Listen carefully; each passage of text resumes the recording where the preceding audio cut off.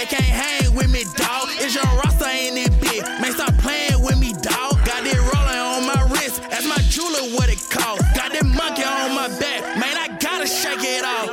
Rock with the mob. Rock with the mob. Rock with the rock with the rock with the mob. Rock with the mob. Rock with the mob. Rock with the rock with the rock with the mob. Right now I came to take over the game. Opposition, they do anything for fame. Calamari, boy, been inexpensive things. Killers with me and they still a bust your brain. Stay away, Rasta mob, get gritty. Where I'm from, we come and take over your city. Gang with me, get used to the new edition. Really popped off, now you looking silly. Ride with the mob, yeah, you should come take a peek. Young Rasta pimp jumped off the porch of the Montgomery streets. They mistake me for a Mason, how the kid keep it G. Asking who got the streets, and there's nobody but me. 2 chains on me, double Dutch. Pop out by myself, cause I don't give a fuck. Rockin' with my mob, them boys ain't tight as us. He has made concerted efforts to make sure that he is vocal and to make sure he is visible. And in this new information age and the time of social media, and let's be realistic. Me and you have a podcast, and me and you don't like to be on social media all day and all night. And he gets up there at least probably Wednesday, Thursday, and Saturday at the game, suited and booted, ready to talk and ready to be the face of the university. We truly appreciate that. As far as Hampton goes and his name, image, and likeness platform, I think this is excellent. I think that this, number one, gives everybody an opportunity to kind of have an opportunity to be seen, an opportunity to have a place to reach out to people. And due to the fact that my other school, Florida, has fumbled NIL so terribly, including losing the number one quarterback recruit in the nation, I think that it should serve as some level of security and should provide these athletes with some confidence that they know that these deals will be handled through a platform so that they're a little bit more legally binding, considering Florida promises dude all this money and then they will say, oh, we ain't got it.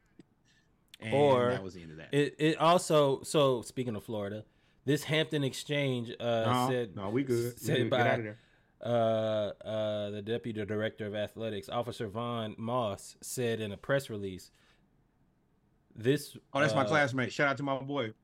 Oh, Vaughn? The Hampton Pirate Exchange will provide another opportunity for the many Hampton alums who lead or own businesses to be engaged with our athletic department and support our student athletes. Meaning it is another avenue for us to be able to support our alma mater or a school that we love, the HBCU in your neighborhood, as Norwood says. And you get a tax write-off. Yep. And also shout out to the university for hiring Vaughn, man. I remember when he first got the job, I worked with him. He worked in he's went to school with me in my department, health, physical education, and recreation. And shout out to an excellent Hamptonian hire, man. You hired a guy who cares about the school, has excelled at many different places. I think the last place he was at was Temple. I think he's also been to Georgetown. So you got a guy who has an expansive background, but also is passionate about helping and uplifting the university. Excellent job. Excellent job. So moving on, man, talking about, so quietly as kept, Southern University's head coach, Dooley, seat is getting hot because one, Jackson State has lost prime and they still doing well. And Southern University went and stole Dooley from Prairie View. And now Prairie View looks just as good, or we look just as bad, depending on how you look at it, as that team.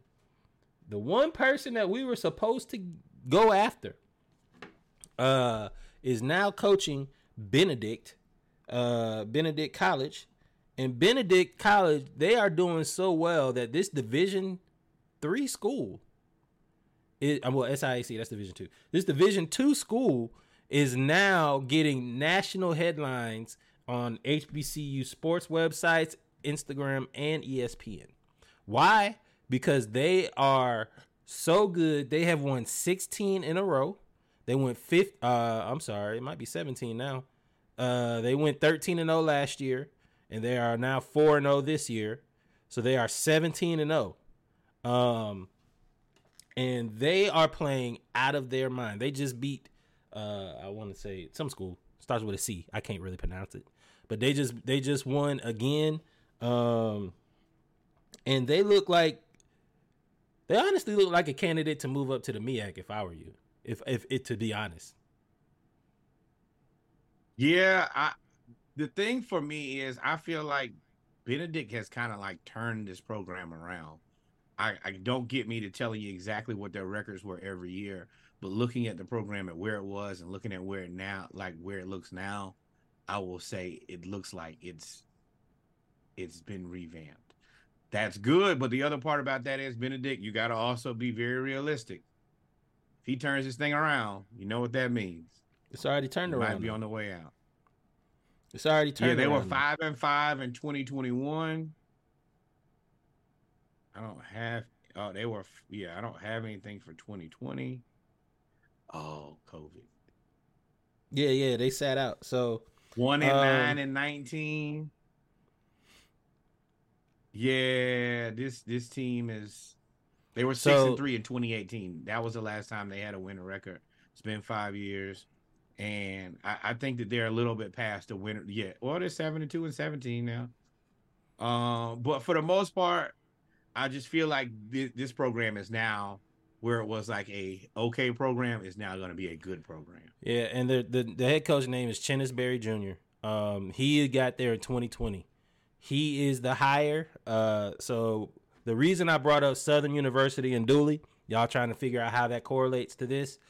Chennis Berry was the offensive coordinator for Southern University from 2013 to 2019, where Southern won pretty much the SWAC West almost every year, maybe every other year.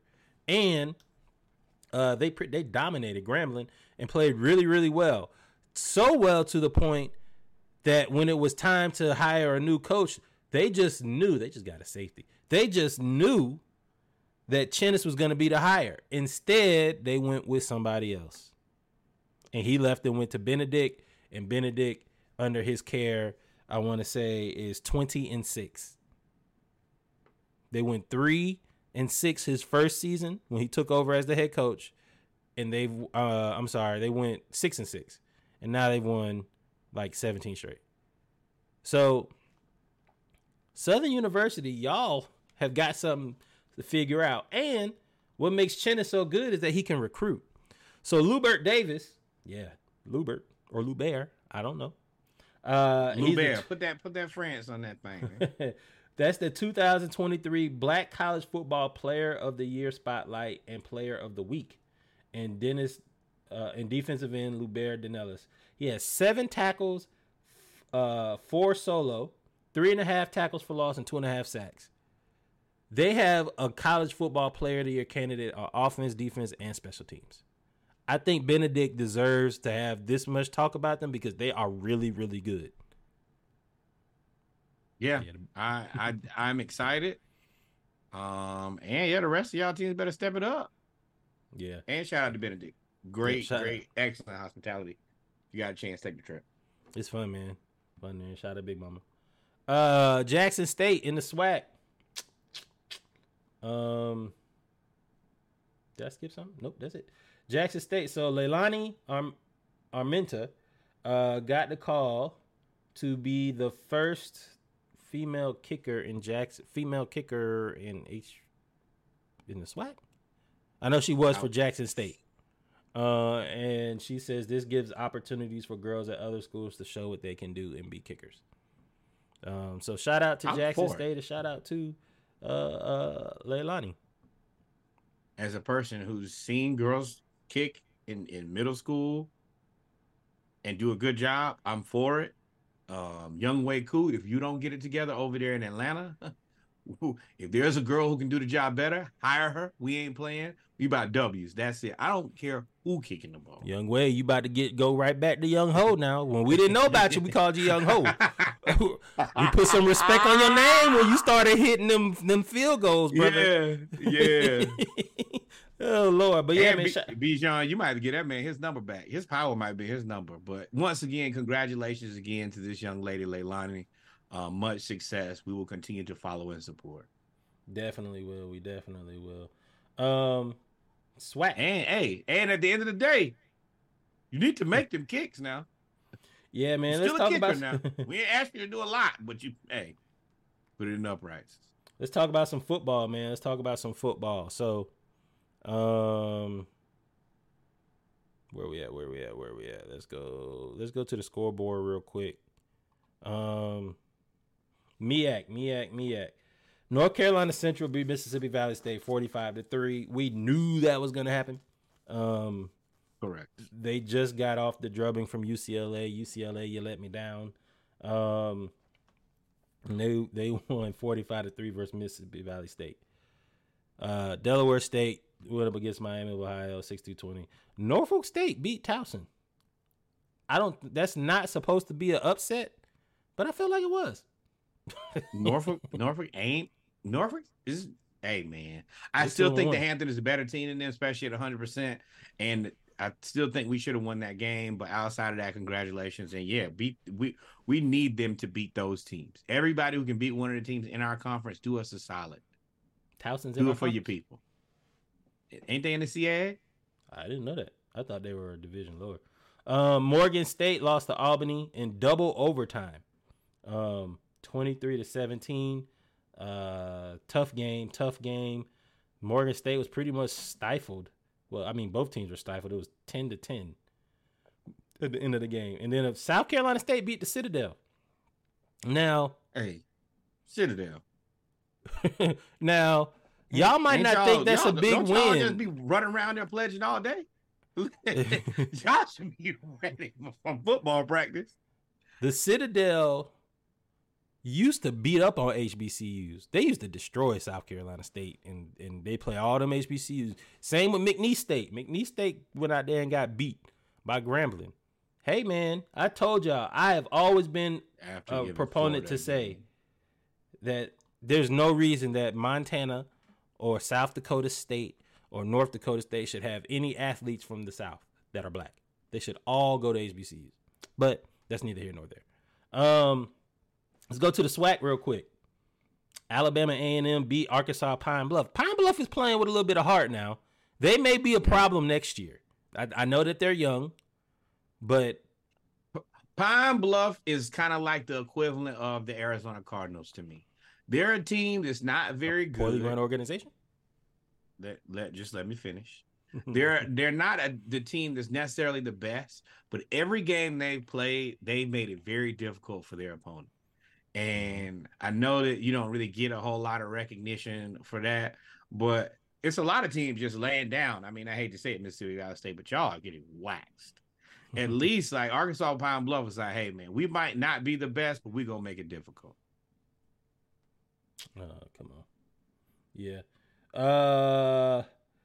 North Carolina Central beat Mississippi Valley State. We already talked about that.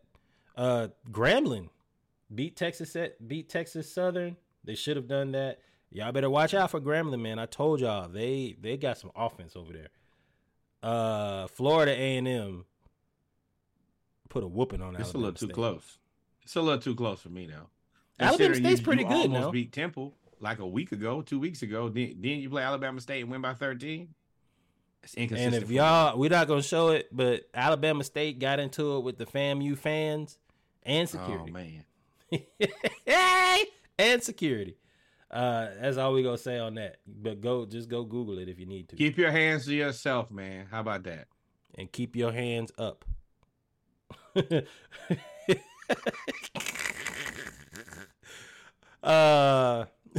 assessment. Prairie View. Hey man, I think we both picked Alcorn here. No, I picked Prairie View. No, I think you picked Prairie View. I picked Alcorn. Yeah, I picked Prairie View. I wasn't confident in that pick. But I did pick Bubba McDowell. I picked Bubba McDowell. He's got them playing really well, man. They play decent defense. Yeah, I mean this is kind of what we expected. When you have a game and you know that both of these teams are kind of in the same realm, 23-20. Neither one of us were decisive on our pick. They said, hey, this game will go either way. Did they play this in Alcorn or they play this in Prairie View? I think they might actually play this in Alcorn, but Alcorn, they played in Mississippi. Lorman, Mississippi. Jesus. Lorman, Lord. No, thank you. But yeah, it's an actual football game. Nothing more you can ask. And look at old Bethune-Cookman minus Ed Reed. Hey, bruh. Boy, talk about quick scope. You got the long memory. Like, you'll never forget nothing. Yeah. No, you don't come to know. Hey, man, we have a rule at HBCUs. I'm sure y'all all know that because y'all listen to this podcast, and this is HB segment. Once again, thank you. Follow, like, subscribe, do all of that. But rule number one when you get to HBCU, act like you got some sense, and don't you embarrass nobody in here. And if you break either one of those rules, then you got to go. And he went. Yeah, expeditiously. They got him out of there. Can't save you from that. You got to save you from yourself. But I don't want to step on Jackson State, man. Jackson State has been playing. I'm not Jackson State. Jackson State too. Jackson State is 1-1 in the SWAC. They 3-2 overall. I mean, you knew that expectations were gonna. I don't know if they stayed the same, but you knew that they were gonna take a step back talent wise just because of all the losses. But they are playing well down there, man. They are winning the games that they're supposed to. Now, I don't know if they'll actually win the SWAC East because of FAMU. FAMU is so dominant right now. Yeah, he did smack him. You saw that, Russ.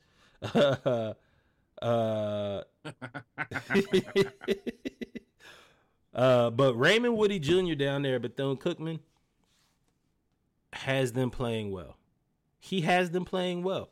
They are going to be good. They got speed. The thing about a Florida school, minus the Gators, is there's so much talent in the state of Florida. If you could just get a good coach, then you can be dominant.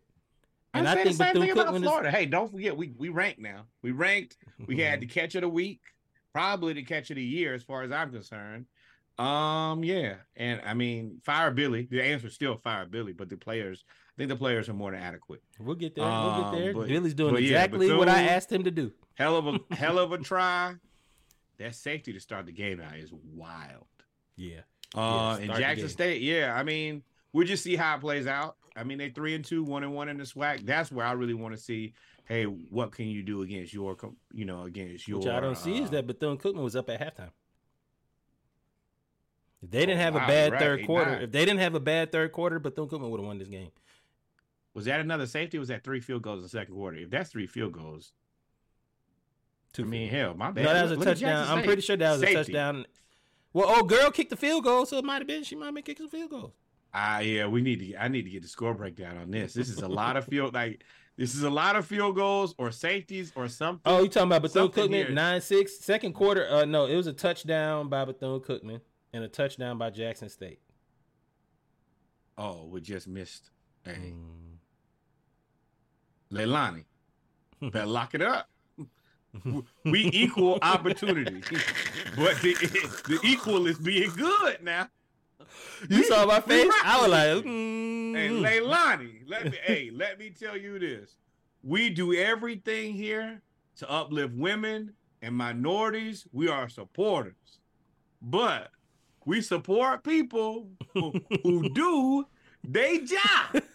You don't do your job, you can be a fat ass too, because we believe in equality. Yep. So you better hit that. Field goals.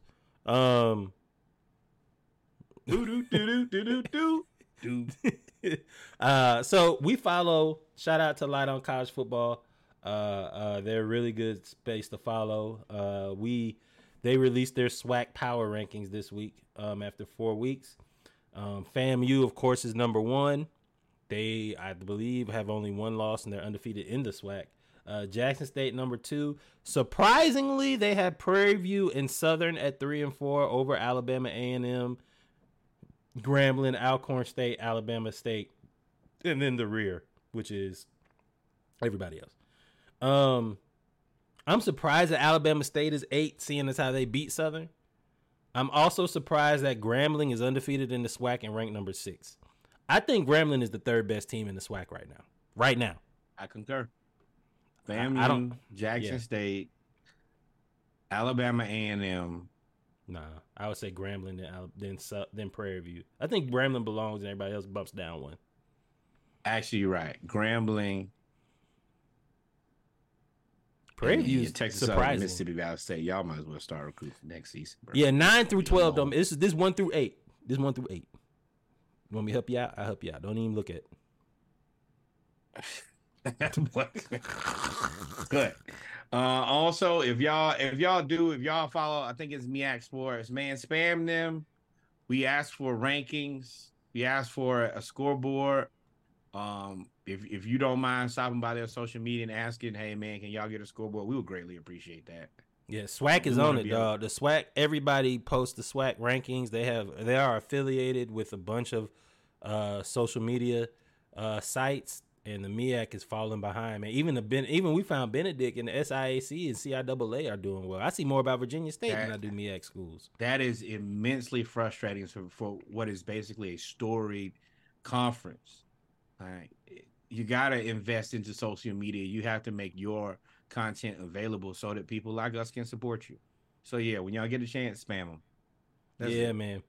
With that being said, ladies and gentlemen, we come to the end of the HBCU News Around the Culture segment. We have one segment that we're going to break into 2 parts left called football. We're going to do NCAA football, 2-minute break. Then we're going to do NFL football because there's a lot of news to talk about, especially in the NFL, where it looks like this whole week for our division is a wash.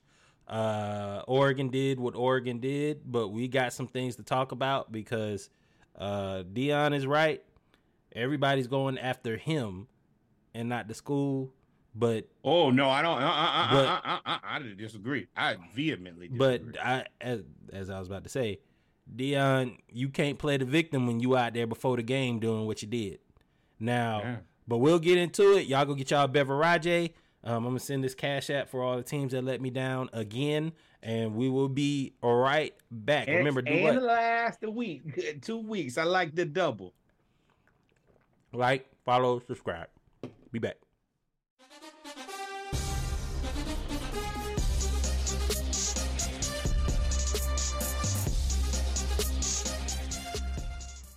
Welcome back, ladies and gentlemen, to our football segment of episode 121 of the Splash Cast Monday Night Raw. We appreciate y'all for tuning in, man. Our first part of the football segment is NCAA football. Shout it. We're going to run through the scores real quick, and then we're going to talk about what y'all really, really want to talk about. We know y'all want to talk about Dion in Colorado versus Oregon and what happened. Some good games, other games going on around the league as well. So let's jump right into it, man. Remember, always like, follow, subscribe, and tell a friend. We'll be there. Let's go here. Let's go IG and scoreboard. So we're just going to run through the top 25. Of course, the number 1. Georgia, 49-21 over UAB. Was really never in doubt. Is what it is. No need to talk about that game. For real, Brock Bowers played pretty well. Michigan, Rutgers. Michigan, this game ended 31-7. The score is not indicative of the game. If it wasn't for a penalty here, it probably would have been 14-7 Rutgers at halftime instead of being 14-7 Michigan. Michigan has some holes in their defense that they have to figure out. I'm sure you don't want to talk about those two at all. Texas, Baylor. That was a practice. Let's get to Florida State, Clemson. Clemson.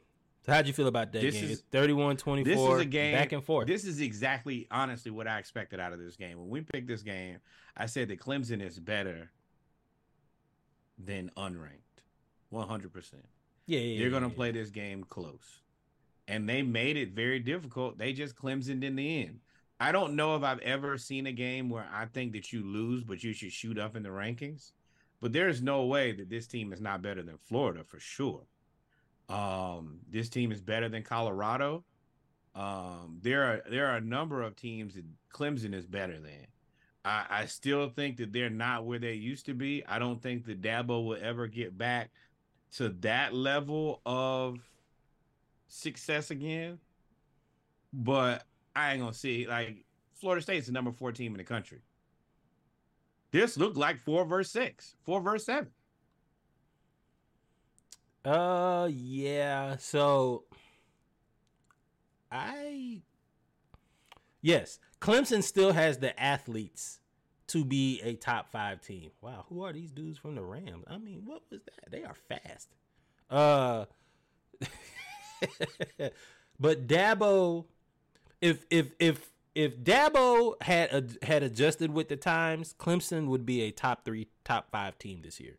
If he would have just embraced the transfer portal, embraced NIL, and done all those things, and stopped being corny Dabo, he would have been able to see that he needed to fill some holes on the roster.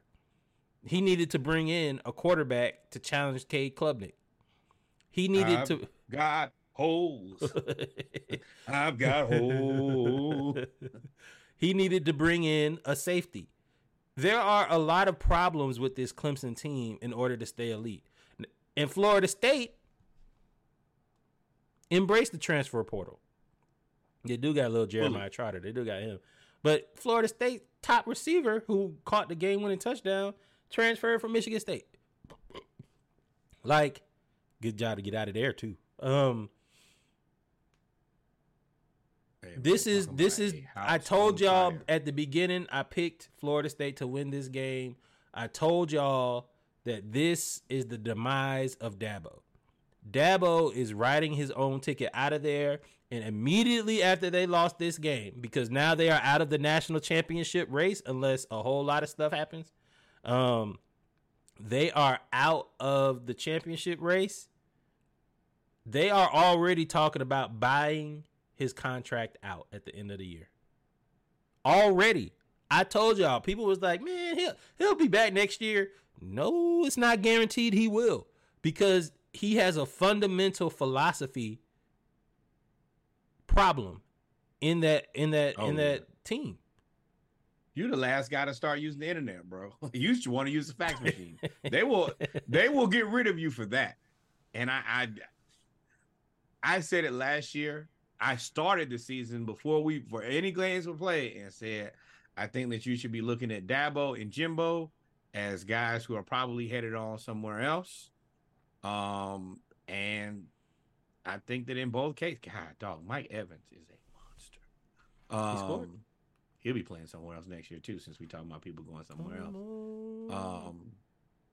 Yeah, Dabo, your time is come and go. And it's the way that they lost. So Dabo, to me, he'll be the next Gator head coach. Dabo won because his ability to get 2 quarterbacks that were the best in the league, in the nation, back to back, right? He went from Watson to Trevor Lawrence. That's why he won those 2 championships. And it's starting to look like they won it despite Dabo. For example, this game against Florida State, they had the ball with time left in regulation to try to go down and kick a field goal to win the game. But he elected to play for overtime. And they only needed like 30 yards to get to the field goal. And he had a timeout. Let the clock run out. Look on his face right here in front of you guys. Florida State goes down and scores in 2 plays. I mean, they make it look easy in overtime. I was like, oh, this game, you don't let the visiting team get to overtime, especially if they rank number higher than you. It's over with. Yeah, you play to win. Play to win the game. And yeah, you're right. You're unranked. You have nothing to do but play spoiler. Ruin their season, bro. You had a chance to ruin your season and save your season, because you only had 1 loss. You only got 1 loss. Yeah, and you're Clemson. And if you beat them, you get back into like 15. And once you're in 15, you're back in play. You just went out. You win the ACC, you got a chance. Now you got to do that, but you also lost to Duke. So you Duke is deserve in y'all division, and y'all still got to play North Carolina. So who? Well, that's what they're saying about Clemson. But the thing about Clemson is if you would have just done right, you have Clemson, for all intents and purposes, has the same mystique and allure in the last 10 years that Alabama has. They've been in just as many playoffs, they've been in 3 national championships? They've been, they did not go from Deshaun to Trevor. They had Kelly, the quarterback that transferred to Missouri. DJ Ulalele, didn't they? No, Trevor Lawrence started before him. He was after Trevor Lawrence. Oh, Trevor Lawrence had the dude that transferred to Missouri. Who job he took? Yeah, Trevor Lawrence. Everybody knew whose job they were going to take. Everybody knew that was going to happen. And we're going to get to Trevor Lawrence here very soon, because I got questions. Yeah. But shout out to Florida State, man. They ended up winning this game, and they are now in the driver's seat.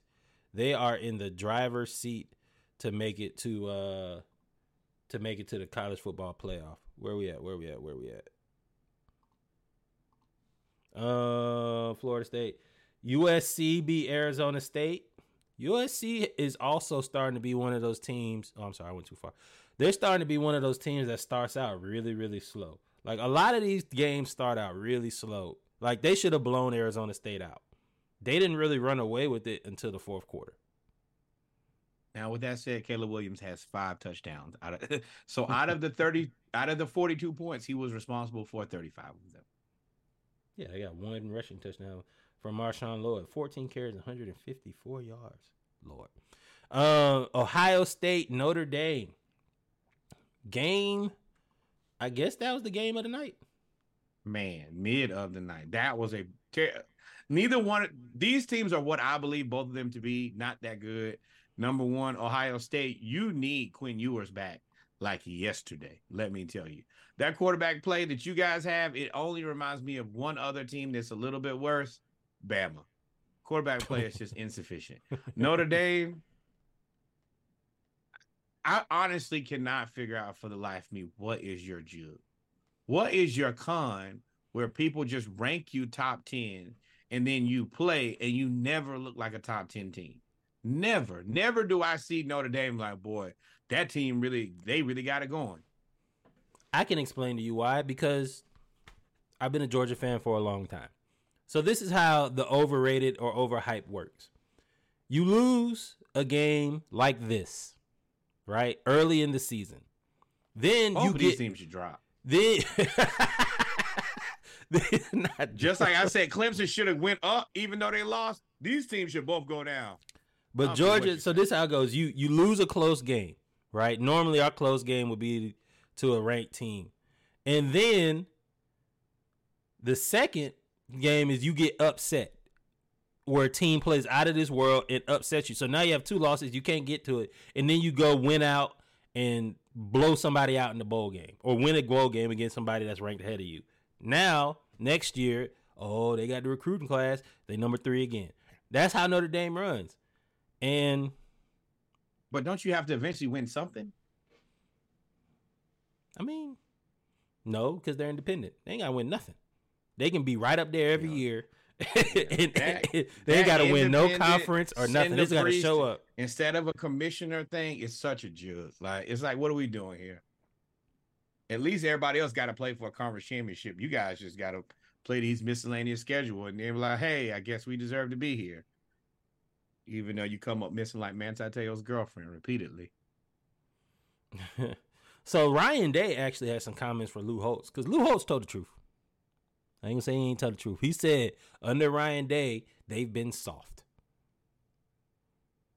That's what he said. And Ryan Day was like, when he won, he said, I wonder where Lou Holtz is now, when he heard him. These coaches be listening, dog. And I guess that gave him enough billboard material. Notre Dame. See, this is my issue. Don't beat a nobody. And I'm not gonna say a nobody. You're right, but Sneaky. Don't beat a team that ain't really that good. And then, it's always been Ohio against the world. Bro, nobody. No, it ain't. Yeah, no, it ain't. Nobody roots for Ohio State outside of Ohio State. I ain't never met nobody. Let me tell you one thing about the SEC. Nobody is waking up in the morning and saying, "Oh, I really hate Ohio State." We don't care. That football up there is a joke. It's not anything that we take seriously. It's the reason that we don't all the disrespect. That's the name of this podcast. All the disrespect. I hate when people make, oh man, the world hates us. No, we don't. We honestly just don't care. I don't care about your team. Win something. And then maybe play in a conference where there's more than one team that has won a national championship in the last 40 years.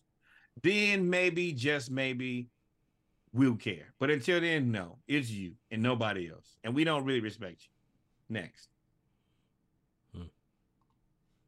All right, well, that was a good game.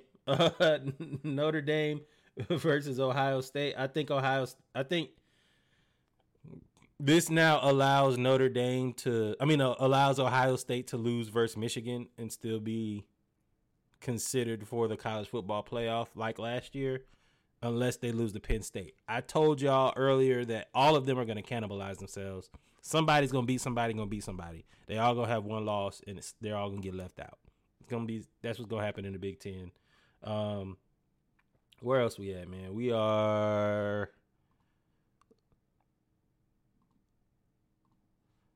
Oh, Penn State, Iowa. Thought that was going to be a good game. 31-0.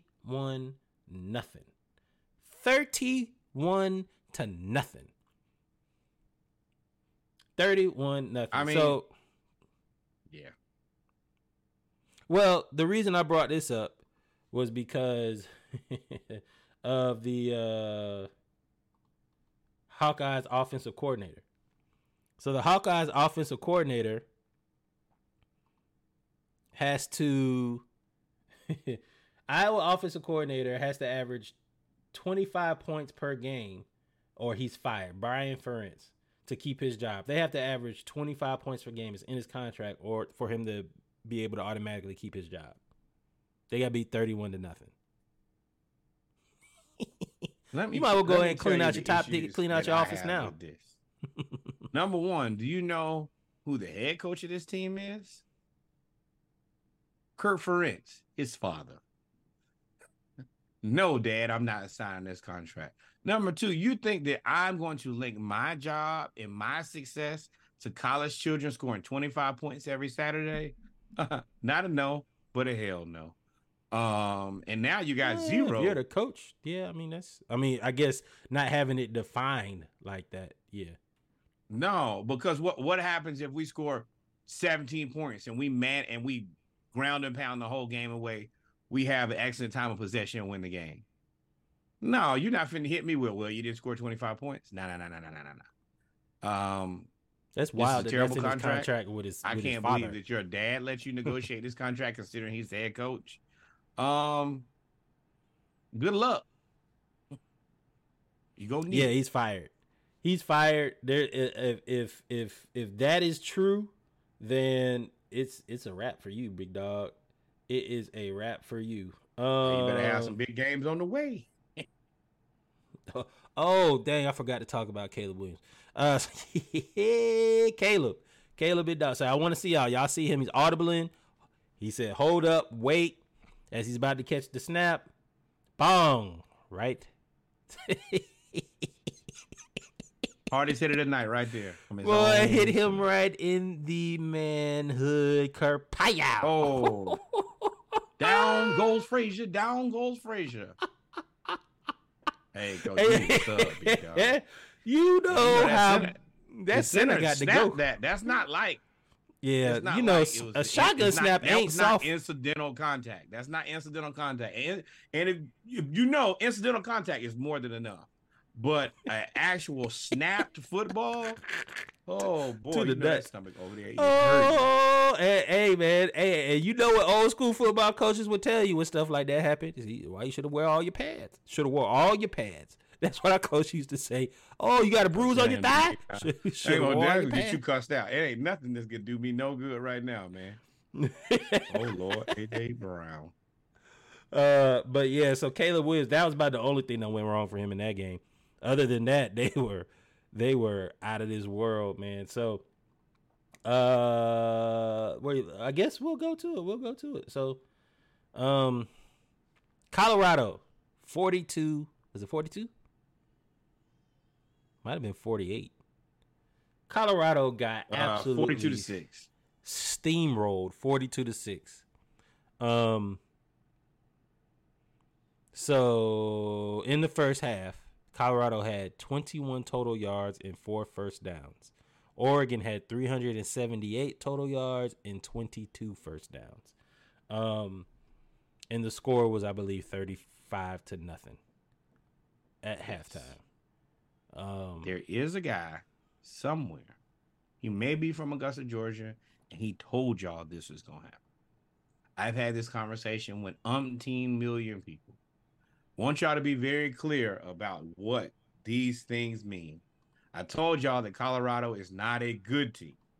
Colorado was a bad team. I think that they were 1-11 last year. That is now probably a mediocre team.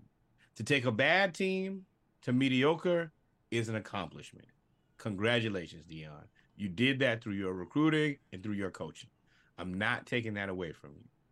But y'all who got in here and said that, hey, Colorado is a good team, I think that they're going to give Oregon a run for their money. Let me tell you, Dan Lanning took that personal, and he made sure to let y'all know that you can't come here and do nothing but get whooped. Also, shout out to my friend who made the bet that said that Colorado will end the season top 25. Who said they that? already go. Wow. No, I mean, that don't mean they can't get back in there. I mean, that's, you know. What? They play USC next week, right? Then Washington. But we began to rock. Steady. So, I just want my money. Oregon's defense, the biggest difference between the two teams this game was offense and defensive line. Oregon's defensive line, Dan Lanning is from the Kirby Smart / Nick Saban tree and / Bill Parcells, whatever you want to call it, tree. And they believe in defense and having speed and size on the line. And aggression. And they were destroying. Look how they were destroying Colorado. Shedeur, I will say Shedeur does hold the ball a long time, but this game it didn't matter. Not this one. Yes. This one is like that. Like that's the thing that I try to tell people, but everybody don't necessarily want to absorb is like I do think that Shedeur, when given time, has decent. He has good to excellent touch, but he holds the ball too long. And you have an offensive line who is just not prepared. They're awful. They're not prepared to play against guys who are going to play on Sundays. And we said that when we watched, I can't remember if it was number 8 or 9 from Nebraska just cause havoc. Then we saw 8 Kamara from Colorado State just cause havoc. That was the game. And I'm like, hey, these guys are good, but I think they're both probably a little too small to play in the pros. When you start getting to this next level where the guys are gonna play on Sundays, their offensive line gonna have to stand up, or they're gonna get DJ Jazzy Jeff, and that's what they got. They kept getting thrown out of there. And Shedeur, you're gonna have to learn to make peace with not having completion percentage like a free throw. You're gonna have to just throw it away. Live to play another down, but you can't take 7 sacks. You're the most sacked quarterback in college football through 3 weeks. Yeah, you're gonna have to chuck it, bro. Just make peace with it. Let me ask you a question. Well, let me play this clip, and then I'm gonna ask you what you feel about this, because I'm not conflicted, but it's interesting. This is Dan Lanning when they were up 35-0 going into halftime. This is what he had to say. Let me make sure I got all the levels up so y'all can hear it. But not done yet. We're not satisfied. I hope all those people that have been watching every week are watching this week. I think they are. What did you think of Bo's efficiency there in the first half? Nobody cares about Bo Nix. So Dan Lanning didn't say much. You're right, Sneaky. Colorado has basically Jackson State's O-line. Dan Lanning didn't say much during the week leading up. Are those the Louis bags he was bringing with him? Yeah. Dan Lanning said, well, Travis Hunter was a Louis bag in Shedeur. Those are the only. No, he said he had Louis bags. These look like That's the Down Street Louis bags now. But Dan Lanning, first he took the shot at Colorado when they said that they were leaving and going to the Big 12. What? Wait, can I answer that? Was his assessment of? I didn't ask a question. What has Colorado? Well, I wanted to, before you diverge into the other point, like that point where he said, has Colorado ever mattered? I think that's a fair assessment. That's like imagine if Vanderbilt found themselves want to move somewhere and somebody said, so how do you feel about Vanderbilt leaving the SEC? Don't care? Good luck. You ain't never had nothing to do here. So the second part of that was, it was interesting that Deion then responded right after Oregon announces that they go into the Big Ten, and was like, it's just all about a bag. It's funny they was talking about us, referring to Dan Lanning. Which is fair, 100% fair. Which is funny. Don't so call when me he said funny and then do the same thing. Yeah, so Deion had it, but that right there was the start of the verbal I ain't gonna say they don't have back and forth, but the little verbal tit for tat that they've been having the entire time. What? Oh no, I thought that was a touchdown by the Rams and then it went left. So my thing with Deion and Dan Lanning, number one, Dan Lanning listens to the podcast just like you guys, like, follow, subscribe. I said, if you want your chance, don't give Deion any bulletin board material. Wait till it's time to play and punch him in the face. Now, Dan Lanning did give an excellent pregame speech talking about we play to win. We don't play for clicks. You don't win in Hollywood. You win on the grass. But he waited until it was too late for Deion to do anything about it. Well, and to then me, he went out there and punched him in the face. And then afterwards, being that I'm a Florida fan, I feel Nick Saban would do the same thing, talking about we not done. Steve Spurrier would do the same thing. Lane Kiffin would do the same thing. Hell, Kirby Smart would do the same thing. So he did it. I don't necessarily like when they make it like, oh man, he don't like Deion. Nah, this is college football. And I hate to say it, but let's be real here. Colorado has gotten all of the publicity all week. And you looking at Colorado like, bro, y'all cannot hold my jock strap. So, yeah, when it get down to time to play, I ain't pulling no punches. Not nan. Nah. So this is why I think that was kind of a sucker move. Because I don't think that, well, I ain't going to say that. Because I was probably off the cuff. But you knew you were gonna say. I think his speech was augmented for the cameras in some shape or form. He dressed it up. He's selling. No, you got to remember, these football coaches selling a program. This is probably gonna be the biggest, like, most eyes on a game. I think that's the most televised game of the season.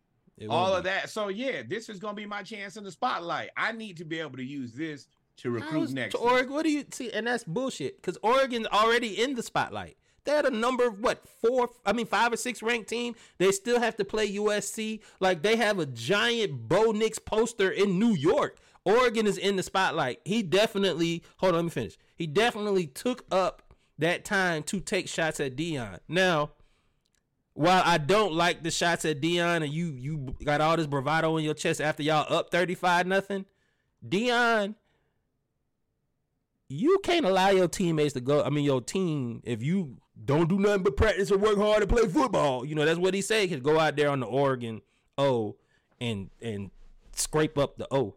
Yeah. You can't do that. You can't do that. And the player, bro, you shouldn't start no more. You should have been benched. Something should have been done.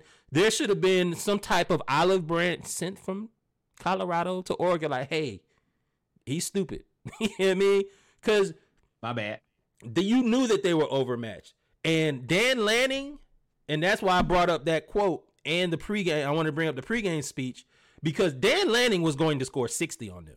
He was going to try to score 70. Oh, yeah. He was going to try to score 80, because they went for it on 4th and goal twice, up 35-0, and then somebody tapped him, because they were going for it on 4th and goal at the end of the first half again, and they tapped him and said, "Nah, don't do it."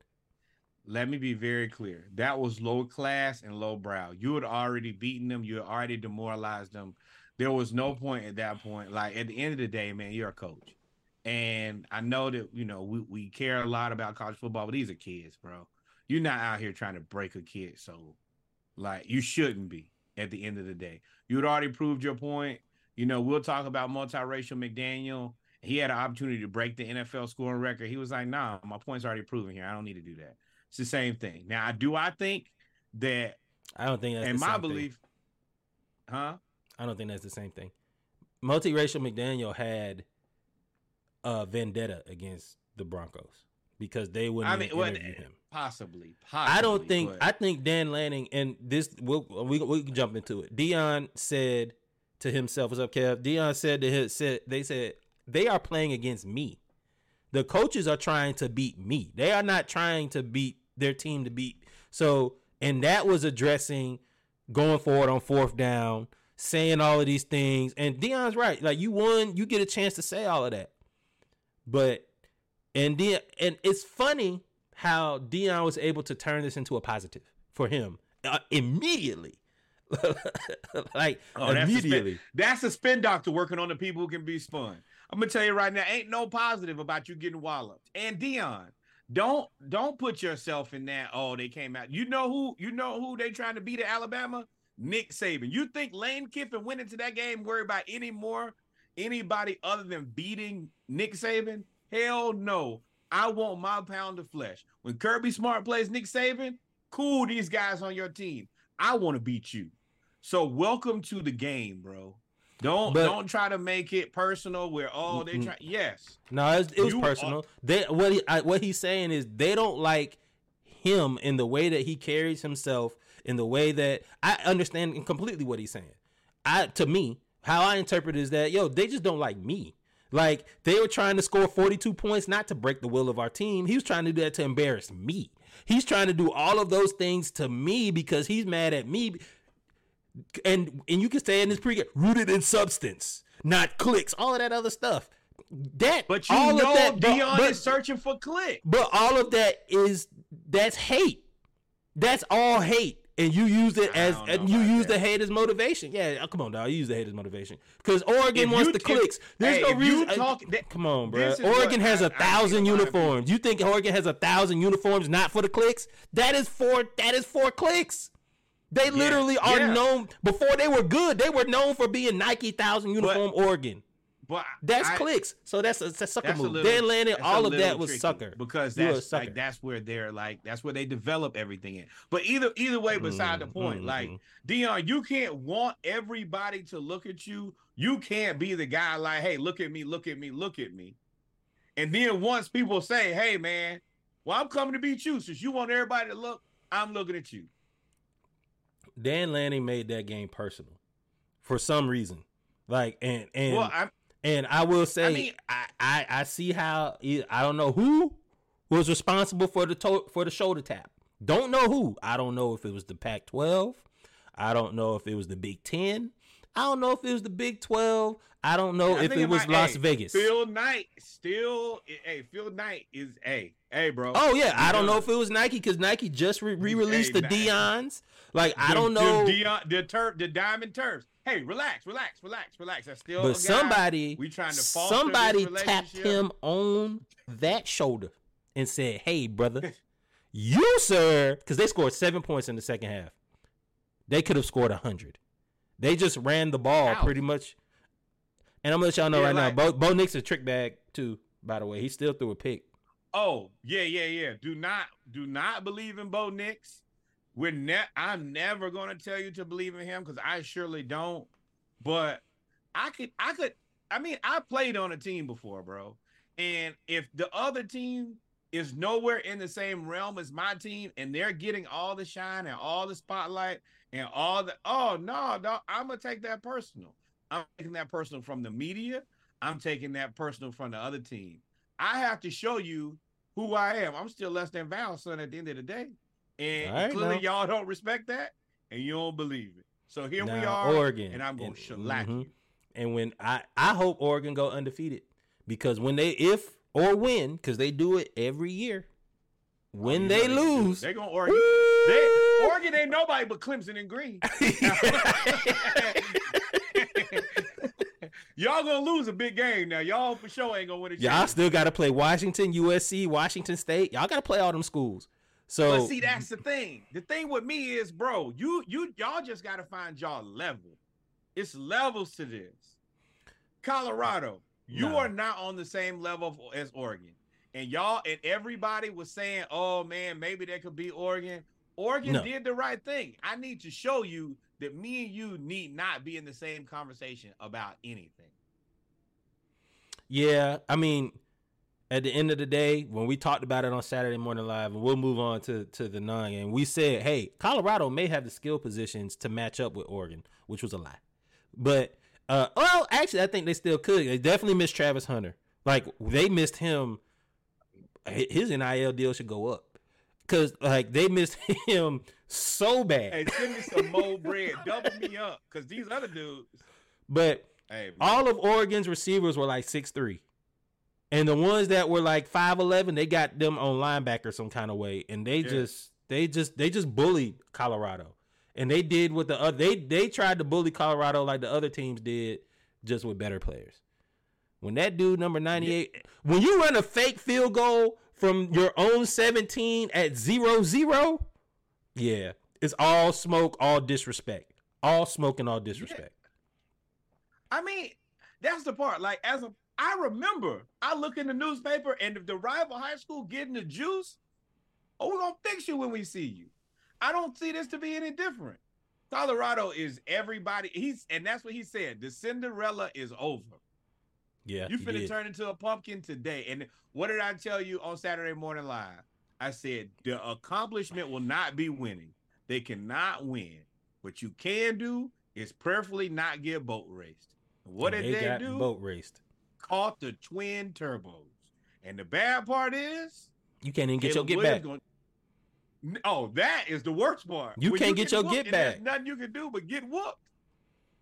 Because everybody's moving next year. So they don't even get to play Oregon next year in Colorado. Yeah. And then, you're probably going to get re-whooped again next week, too. I mean, that's what I'm telling. Like, Dan, see, that's why I say, Dan. I mean, I get it. But, boy, it's calculated sucker move, though. That's a calculated sucker move he was doing. I don't. You said it was nasty what he was doing. 35-0 go for it on fourth and go. Like, the disrespect. That was the disrespect was calculated. I put that right in the chat. I said, nah, dog. Like, I get it. But once you prove your point, get out of there, dog. You ain't got to. You did it, dog. You broke them. You came here. They got all the spotlight. They got all the love. This is your chance. You fixed them. And somebody in the chat. Oh, go ahead. Sorry. Once you fix them, dog, I ain't got to keep pummeling you. I'm proving my point. Say uncle. All right, cool. Move on. But once I got in the chat because somebody said, yo, why are you feel some type of way? Georgia did the same thing to TCU. No. Georgia did that with their third string. Georgia played their second string in the second quarter. They played all freshmen in the third. Dan Lanning had the starters in the game in the fourth quarter. Oh, he was tight. He was to try to, and that's why I said this is not about football. This is not about disrespecting the O. This was about I don't like Deion. Off. I don't. Like, why? You can't chump me off all week. How is he chumped off? Nobody said anything. Nobody said Deion was respectful because he knew what was about to happen. He ain't say nothing all week. But the media is in. I get it. I'm a top 5 team. We got a Heisman candidate. You can't get mad because the media don't believe in you. You can't get mad because y'all suck every year. Y'all choke every year. Okay.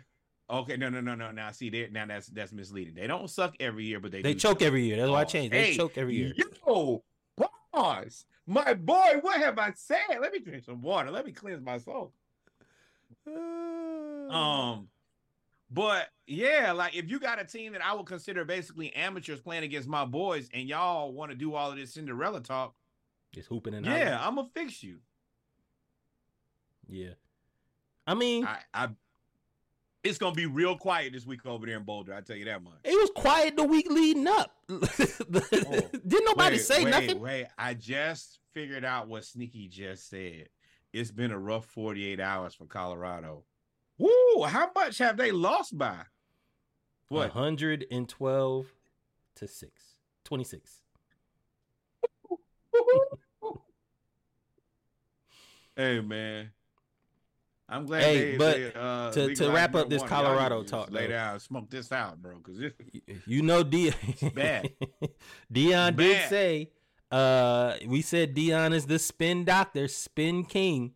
He turned this into a positive. They released Travis Hunter text Dion, I need to play this week. I'm not taking no for an answer.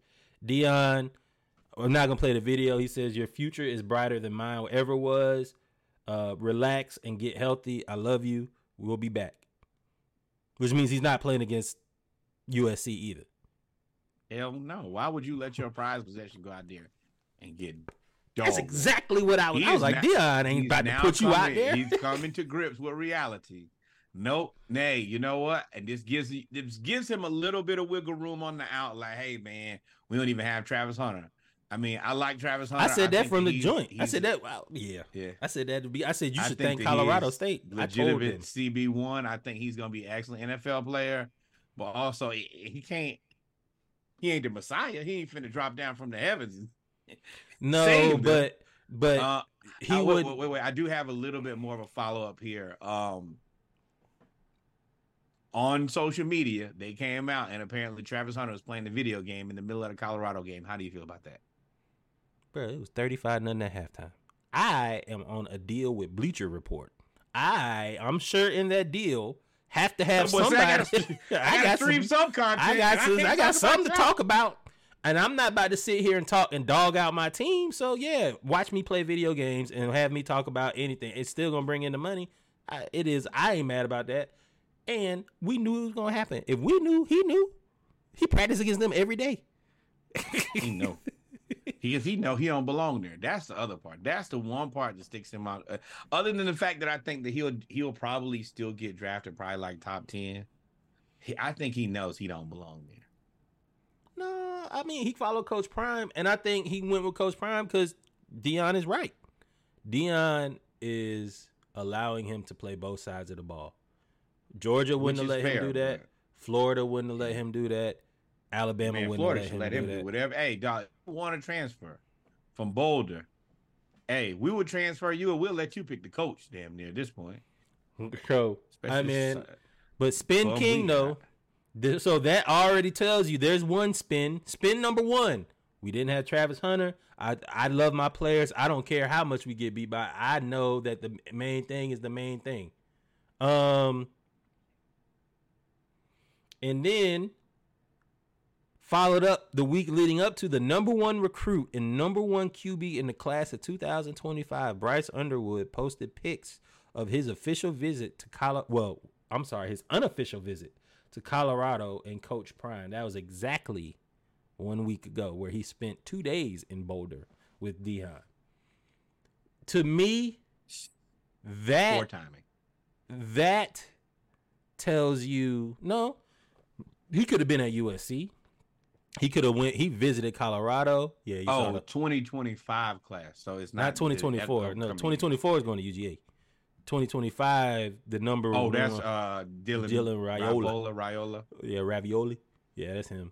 And then the other one, the dude from the number 2 guy from Carrollton, I think he's a sophomore, so that might be 2026. Wait, what happened to the Florida guy? What happened to the recruit that Florida had that they didn't pay? He was the number 1 quarterback too, right? He's at Arizona State.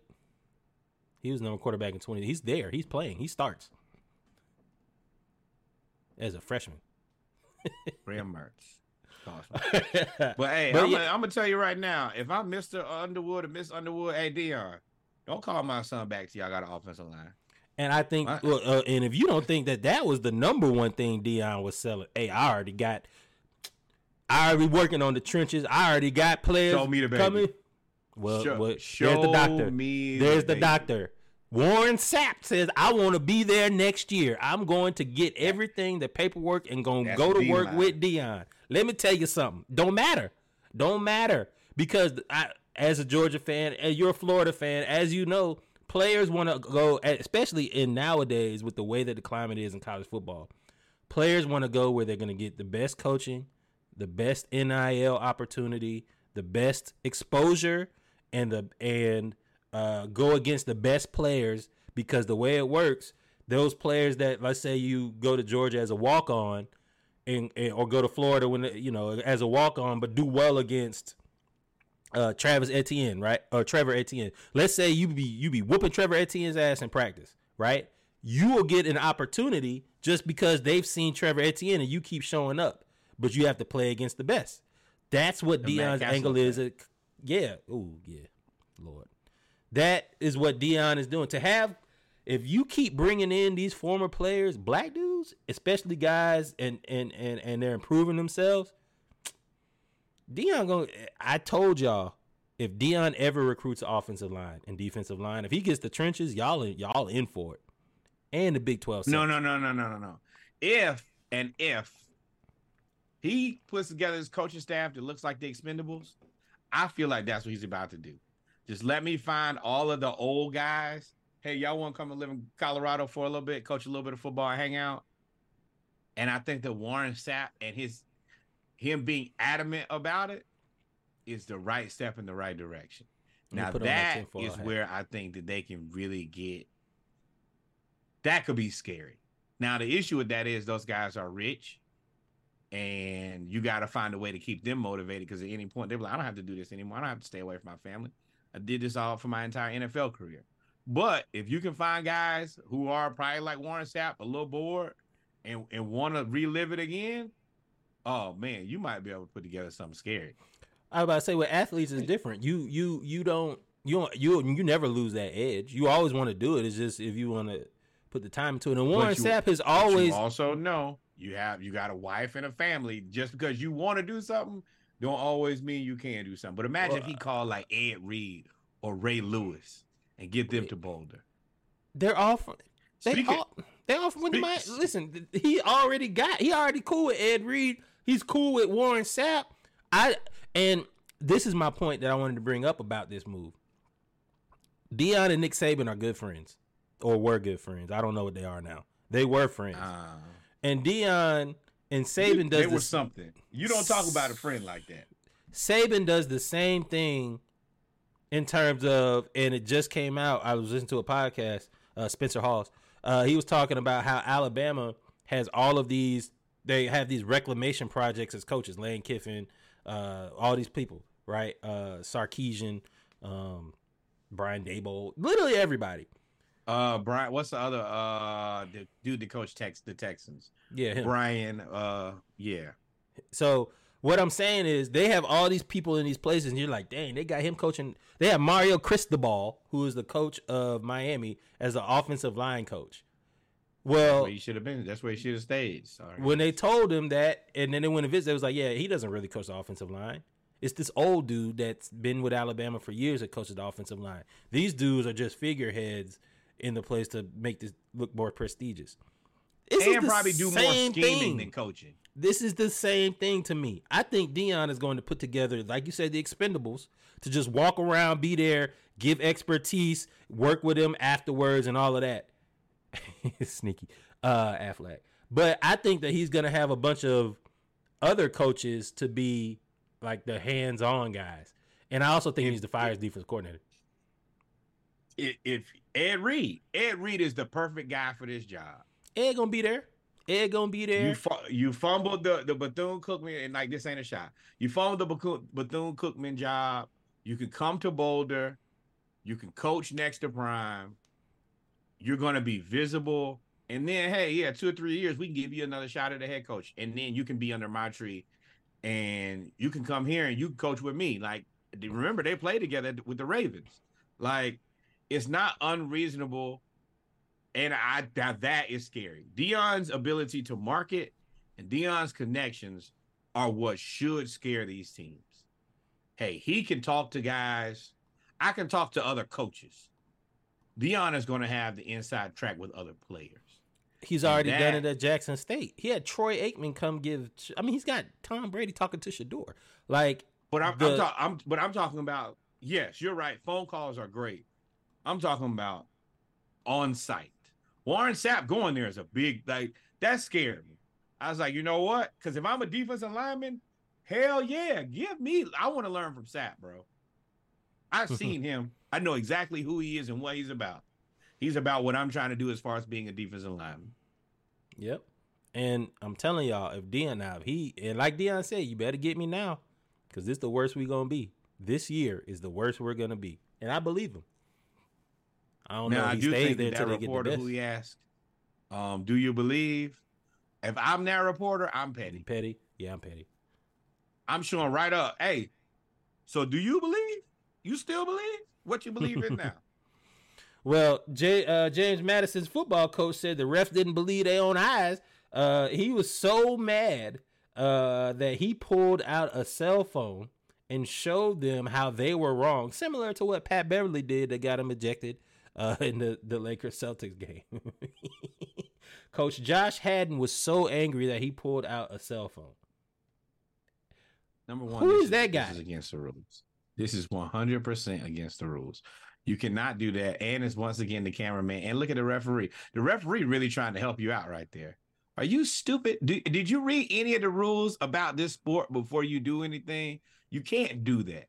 That was against Utah That is State. 100% against the rules to have mobile devices. Like, that rule is challenges. You can't look at your phone and be like, hold on, let me see what ESPN says. All right, throw the challenge flag. That's against the rules. And you can see the referee who's like, you stupid idiot. You stupid. What the hell? Like, put that phone back in your pocket, boy. We all get in trouble in there. Yeah, so he pulled out the phone, and everybody's like, what? Pat Bev did it. I love P-Bev, yo. I think they ended up getting P-Bev, like a 15-yard penalty. Look at the ref. He's trying not to look. He's like, come on, man. You saw that? He was like, come on, man. The ref was like, come on, dog. Man, I wasn't trying to see that. I didn't. That's how put the booze up. If you drank it in the car, I didn't see that, man. Now, yeah, I will say, hey, James Madison, you can't do this. I'm assuming this is the rankings. No, this is not rankings. James Madison, you up 24-6. They're undefeated. They're undefeated. Y'all are up 24-6, and this is what you're doing in the game? Yes. If you're not used to winning, yes, I want to do whatever I can to protect this league. I do not want to be tricking off Johnny. No. But yeah, you got to know you can't do that. And yeah, James Madison is good though. Everywhere. Meant to tell y'all that. Y'all need to pay attention to James Madison. So yeah, here's our weekly Florida, just because he's a Florida fan. Don't hate this. This is a great catch. I don't care who makes this catch. This is an excellent catch. I don't even know who this. What's his name? Ricky Person. This is the people you hate. Ricky. No, I love white receivers. Yo. That's my boy. Yeah. Ricky Persall. Florida versus Charlotte. Made a really great catch. That great against Charlotte. This is the catch right This is an OBJ worthy catch. Like there's nothing like he damn near look like the Jordan logo. I do foresee Pretty Ricky being an NFL wide receiver. I probably think maybe 4th, 5th round. He runs good routes. He's tough. Yeah, sneaky. Clearly saw him get his clock clean right through the middle. I like that kid a lot, though. And the fact that he caught that ball and still he got plumber chick when he caught that ball. Yeah, he got destroyed by 2 players. They hit each other. Though. Now, I think that I was about to say the more you look at it, the more it looks like they hit each other. But I mean, you right there. I mean, you got to. They definitely hit each other. He hit him. Ricky getting hit by this guy first actually moved him out the way because they was about to kick. Yeah, but yeah, y'all shouldn't have struggled against Charlotte though. I mean, why not? Fire baby Billy. I want to make sure we understand that. I told y'all what was going to happen. And if y'all don't know where I get baby Billy from, HBO Righteous Gemstones, excellent show. But yes, fire Billy Napier. Struggling against and I don't really call them Charlotte other than my cousin is one of the coaches there. Y'all didn't score a touchdown in the second half?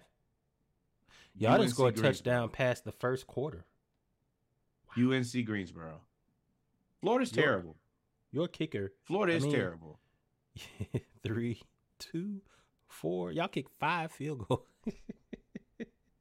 Florida is terrible. I don't like. I'm not one of those people. Hey man, y'all 3-0. Y'all 3-1, and y'all 3-0 at home, bro.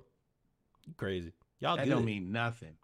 We ain't done nothing. You got to remember, McNeese State went on to lose again after us. The Grambling. Charlotte, and then what do we beat? Tennessee, who I told y'all who was not much of nothing. Well, they're ranked ahead of y'all. Formerly, the artist formerly known as. They're currently number 23. And what, we 24? 25. I don't care. I mean, ain't neither one of you know my rule, bro. Ain't neither one of us playing for a national championship, bro. But I will say, there's a lot of pretenders here, man. A lot of pretenders. Hey, LSU barely beat Arkansas. Alabama looked bad against Ole Miss. Ole Miss lane, you gonna stay in there because you 10 points. Oklahoma and Cincinnati, that was awful. Washington State beat Oregon State. I guess that's an upset. Utah and UCLA. Utah is 4-0 with no quarterback. They play 3 people at quarterback. Cam Rising still ain't playing. That's a miracle, man. And I'm gonna tell you, that scary part is they're gonna get better. That's another team, Colorado. Hey, buckle your chin strap. It's gonna be a long. I don't think they play them. No, they play them at the end of the year. Y'all gonna get killed. Washington. What you talking about? Right when they're trying to compete for a national championship. But and we're not gonna go over every game, but all of this was a lot of a lot of pretenders. But hey, Duke, 41-7. UConn is UConn. Duke is number 18. Duke. Yeah, you believe that if you want to. I don't believe. I mean, you think they're better than Florida? About equal. Oh, a lot of those like that's really kind of where I look at teams.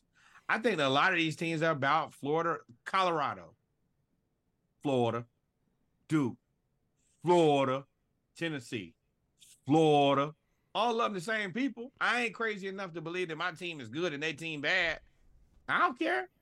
I'm very realistic with who my team is and what they're about. Congratulations. I hope y'all lose, but it's probably not going to happen. I mean, it is what it is. My man said Florida is about as good as Duke. Talking about football. I think Florida's terrible. Look at the anguish. Look at the anguish. But I ain't gonna sit up here and lie to y'all. Hell no. I'm ready for them to go. I'm ready for Billy to go.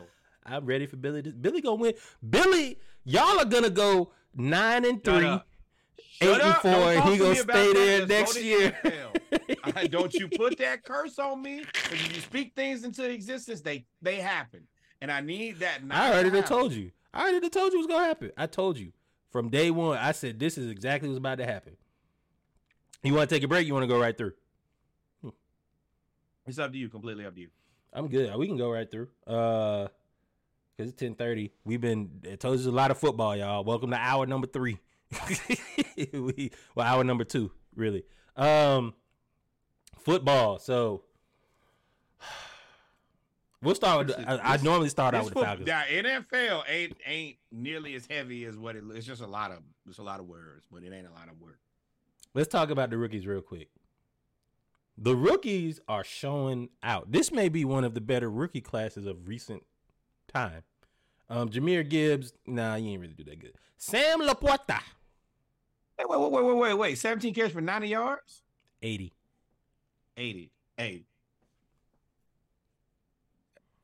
Solid day. It's like 4.2 yards a carry. Solid day against a defense that played really good. Sam Laporta, 8 catches, 84 yards. Hey, man. Shout out to Nick Mitchell. You said Iowa is the land of tight ends. And I was like, right. Man. No, he's right. 100% right. And as soon as Laporta came out, I was like, man, who is this dude? Iowa. I was like, oh, this is just poetic justice. Marvin Mims. Yeah. I mean, he had a 99-yard kick return for a touchdown. Oh, man, the Chargers got a steal. And let me tell you, that means we need to go get Khalil Mack because he's on his way out. Thule from USC. 9 pressures, 4 quarterback hits, and a sack. And then, of course, Brian Branch, all these players. I'm tired of being the team that everybody has a career game against. 11 tackles for the Lions. But the game of the day, Devon from Texas A&M, A-Chain. 5'9". He's 5'9". Said, after that game, y'all gonna pronounce my name right, and it's Achin, not A-Chain. 22. That sounds like South Texas, South Louisiana. 22 catches, 22 touches, 233 yards, and 4 touchdowns. This is their fourth whatever option. They didn't even have Jalen Waddle. So the rookies played really, really, really well. And judging by from Devon A-Chain's, or let's talk about the Falcons first. Wait. Also, another massive game for Tank Dell, who continues to play at an extremely high level. And also, we'll get to it a little bit later, but CJ Stroud, I got to give him his credit. He is producing. I think they say he's had 900 yards in his first 3 games. He's figured it out. As a team with a quarterback who we might not get to 900 yards for the season, I got to congratulate that man. Yeah, man. So we'll get to the rest of the league here in a second. The Falcons, 20-6 against the Lions. In Ford Field. This game, the score tells you exactly what you're thinking. The defense didn't play bad. The defense didn't play bad at all. The defense actually played really well. They had one busted coverage, just one, and that gave us a touchdown. It's gonna happen. If you play a game and you have one busted coverage, and I mean, let's also be real here. Jared Goff is playing out of his gourd right now. He's playing at an elite level. I just saw it somewhere where they were like, man, imagine the world where Jared Goff is playing better than Lamar Jackson. And if you looked at probably Jared Goff's like a last 11, 12 games, his production has been better than Lamar Jackson. The defense I'm not gonna let you. I don't like that point, because every time I make that point with somebody like Cooper Kupp, you be like, well, would you take Jared Goff over Lamar? No, you can't. No. Those are two different things. I'm looking at production. Over the last 12 games, Jared Goff production has been better. And not talk about Cooper Kupp. You can't talk about production and not talk about Cooper Kupp. Everybody that you compare him to, he outproduced. But then you say that don't matter. But the other thing is Cooper Kupp is surrounded by weapons. Jared Goff is not. Amon-Ra St. Brown isn't one. We just saw Sam St. Brown. St. Brown, top 10 wide receiver in the NFL? I don't know. No. He's better than any receiver that the Falcons have. How old is St. Brown? I can see London being. He's in his third year. You can see don't try to spin it. He's better than any receiver that the Falcons have right now. Also, he's better than any receiver. Better than any receiver that the Falcons. Drake London has never played with a competent quarterback. Never. I don't. You full of shit. If you think you full of it, you full of it trying to make yourself sound right. If you think that Drake London is better than Amon-Ra St. Brown right now, there's no I don't know the answer to that, because he's played with Marcus Mariota and Desmond Ridder, and I don't know the last time that I've seen two quarterbacks play bad back to back like that, other than Cleveland's 20-year quarterback history. Let's get right to it, man. Desmond Ridder, I want to support you. I want you to be good, but you are playing terribly. Ain't no other way to put it. It ain't nothing else that we can say, but every team knows to put 8 men in the box and just pressure you, and you're going to check down every time. We don't know how good Kyle Pitts is. We don't know how good Desmond Ridder is. Yeah. And now we're about to not really be able to tell how good Bijan is, because they're just going to crowd him. Like, they're not, at this point, until you play better at quarterback, this throws everything off. This is a game that we lost when we've struggled so long with the defense that hasn't played good. I feel like when the defense plays good, we should win games. And yeah, man. I mean, we had turnovers. Jesse Bates got an interception. We had sacks. I think we had we didn't have sacks. We had a lot of pressures. There was one blown coverage. Again, one blown coverage. I told y'all the Falcons' weakness on defense is the strong safety. That is our weakness. We had one blown coverage, and they took advantage of it. And then they scored in the first drive and kicked some field goals, and that was it. Yeah. Now, what sucks about Desmond Ridder and Kyle Pitts is Desmond Ridder. I ain't even gonna put this on Desmond Ridder, although I am gonna put this on Desmond Ridder. Desmond Ridder is about to get Kyle Pitts traded. It's about to happen. They are going to trade Kyle Pitts. If they don't get on it, they're going to trade because too many people want him. And too many people are willing to give up a lot to get him. Especially Dallas with all them defensive players they got. They need a tight end or something like that. So you about to do that. You can see it in his face and London's face. They look like George Pickens with Kenny Pickett. Yeah, it look like George Pickens with Kenny Pickett. Let me tell you something. Yeah, you're exactly right. That's the reason I left. I said, how am I asking for George Pickens? We can't even pass with what we got. What I need another one for? But I'm gonna shoot a little bit of. I'm gonna shift the focus. I ain't shooting no bail. I'm gonna shift the focus. Arthur Smith, your play calling is getting worse by the quarter. Not the week, not the game. It's getting worse by the quarter. You ran, and I think I put this in the group. You ran on 2nd and 2 from your own 30. You ran an end around after giving Bijan the ball 4 straight times. I said, dog, bro, they're not even respecting nobody. And our offensive line looked just atrocious. I feel like we need a refund for Caleb McGarry. We need a refund. And look, Chicago, I'm willing to trade you Ridder for Justin Fields. If y'all don't want him, hell, we can't do no worse. He can't do no worse than Ridder. I know y'all don't want Ridder. Trust me. I'm not even gonna try to ship him to you. I'll just give you a first, because chances are we're not gonna get Caleb. If we don't get Caleb, then the rest of these quarterbacks, I'm not super in love with, and I would rather go ahead and get Justin Fields and try to get him on a deal for the next few years, and then just a low level. They would want Kyle Pitts. No, they wouldn't. They would want more than picks. You'd have to give up a player. Because you can't bring Justin Fields in to be a backup. What you gonna do? No, Fields is the starter. Ritter is the backup, bro. We've given you an opportunity. I think that he's Marcus Mariota Jr. Yeah, he's more responsible Mariota. Yeah, because he don't he don't throw the ball downfield at all. No, and that's the reason that What's up, Nessa? Yeah, she came out of Raptors like Sting, like you ran. But yeah, like I don't mind Ritter being a backup quarterback. I think he's Marcus Mariota Jr. Like I think he's more responsible. I think he probably throw a little bit further, but not much.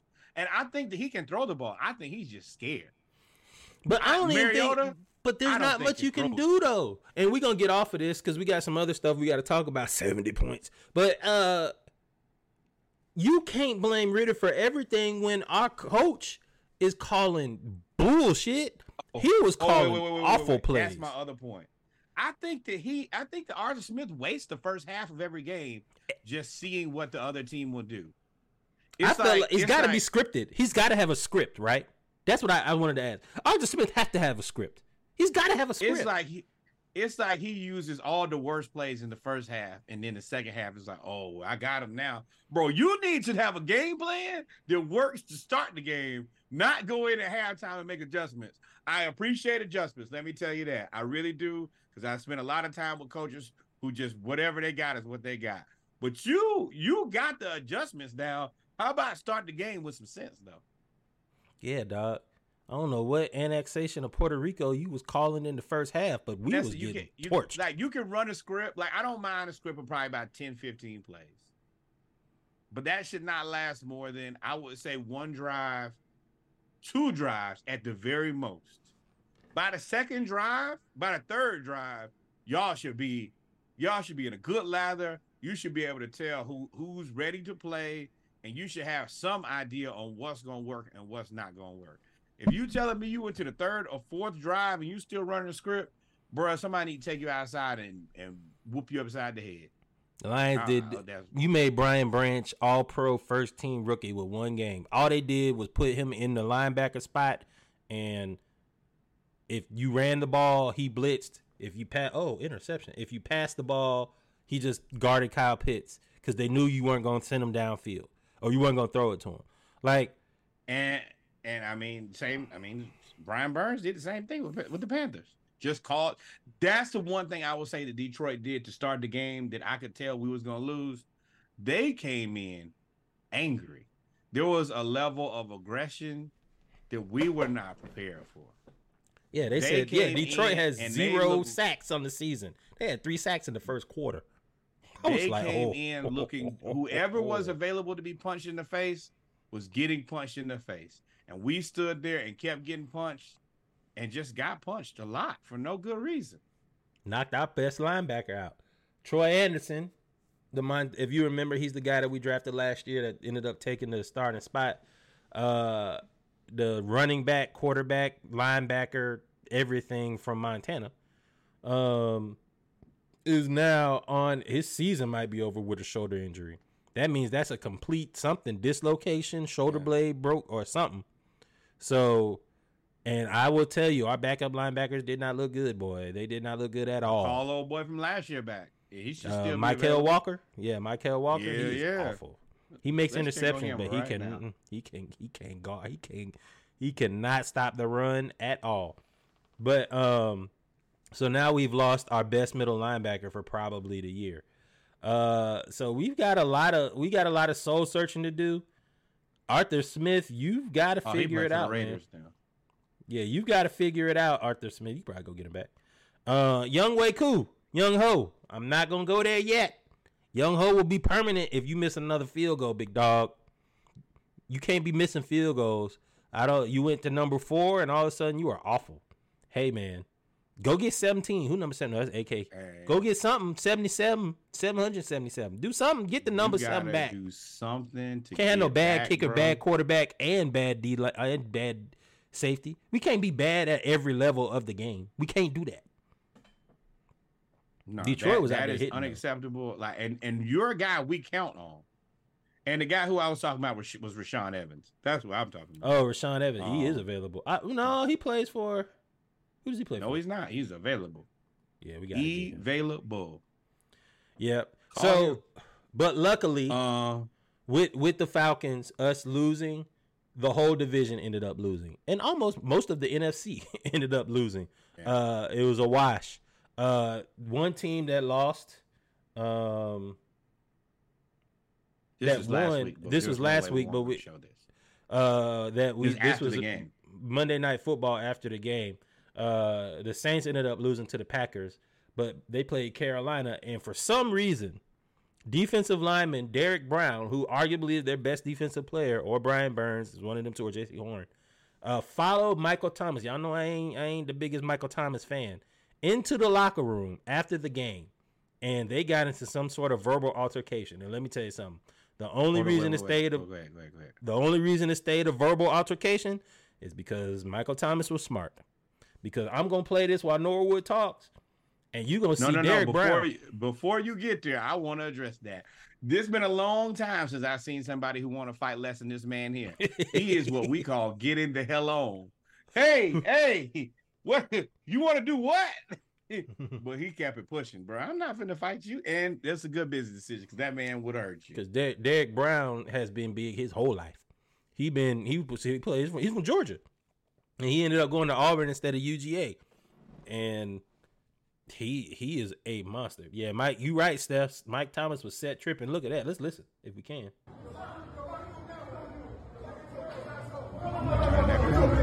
See me up? No, there you go. Yeah, there you go. Now, I don't know how you want me to say pause on all of this. Pause. There is a difference between these two individuals right there. The number is 13 and 95. That should tell you all the difference that need be. Derek Brown followed him to the visitors' locker room. And then, move out the way now. I'm going to get in the dough. Look, they trying to keep him from getting in the dough. And I'm going to tell you, you're really playing with your life, letting that one man be the only thing between you and him. Because that man, I don't know who he is. He looked like he probably played in the pros at a certain point in his life. He weighed too little. If 95 really want to get to you, Oh, it keeps You going gonna now. get got. You see, he hit the slow trot at the end. Look at the trot. Yep, I'm good. Let me get on over there. When Derrick Brown started trot, I was like, Michael Thomas, you. That's a fight you gonna lose. You try to bully, and you know why I like it? Because Michael Thomas like to bully DBs that are smaller than him. If he gets a DB that's like 5'9", he gonna like shake you, and throw you, and do all that. Can't guard Mike, all that stuff. Yeah, all right, Derrick Brown there now. What's up? And you see, Mike kept the helmet on too. Had the helmet on. Derrick Brown was change your name from Can't Guard Mike to Can't Run Fast Enough. You could not run fast enough to get away from that man there. He was looking for you, and you were looking for an exit. I will though say that the Saints do look better than I thought they would. No! You know your boy hurt. Who? Oh, Derek Carr got hurt his shoulder. They said he has a chance to play next. It's an AC sprain or something like that. All right, now keep on playing a regular season. That's what we waiting on anyway. Now go ahead, usher us right on in. Derek Carr is hurt, but they do get back Alvin Kamara. He ended up using Drewski's Damon Holmes skit to announce his return from suspension. It was pretty funny.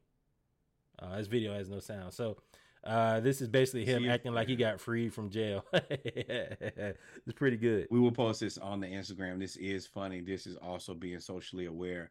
Now, if I'm the Saints, I'm not sure if I want you using this, but it's funny enough. We'll just let it rock. This is excellent. They ain't got no other running back. Yeah, that's the reason we need you to. You just got off suspension. Act like you got some sense. Jameis is the starting quarterback. Jameis and Tamis are back because definitely Tamis, Taysom Hill, he's 35, 36, is out there, and he was still playing. So, and Jamal Williams also hurt. I think he's gonna be down for a couple of weeks with a bad hamstring, if I remember correctly. But yeah, Jamal Williams is out for the year.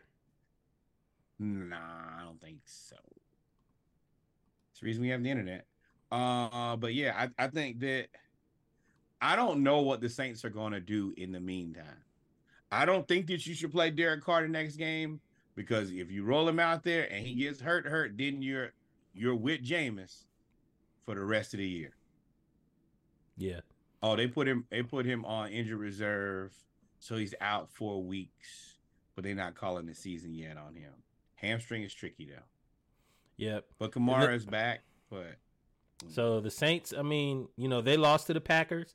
The Packers played the Saints pretty much the same way they played us, except for the Packers won at the end. Jordan Love ain't bad, bro. He's like black QB mid to me. I like that.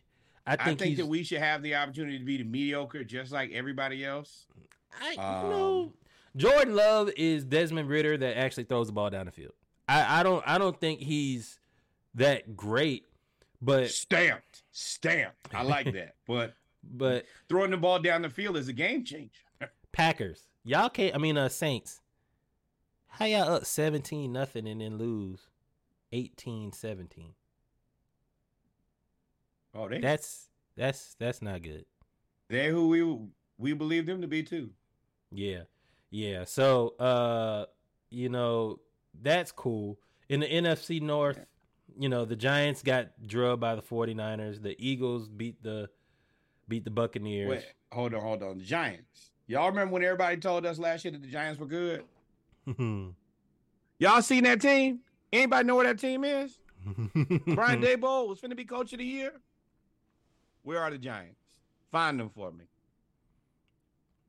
They are awful. Now, with the NFC North, I said, hey, the Cowboys look like the best team in the league.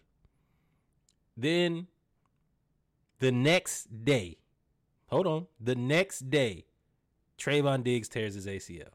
I said, ooh, that take is going to be ugly now, boy.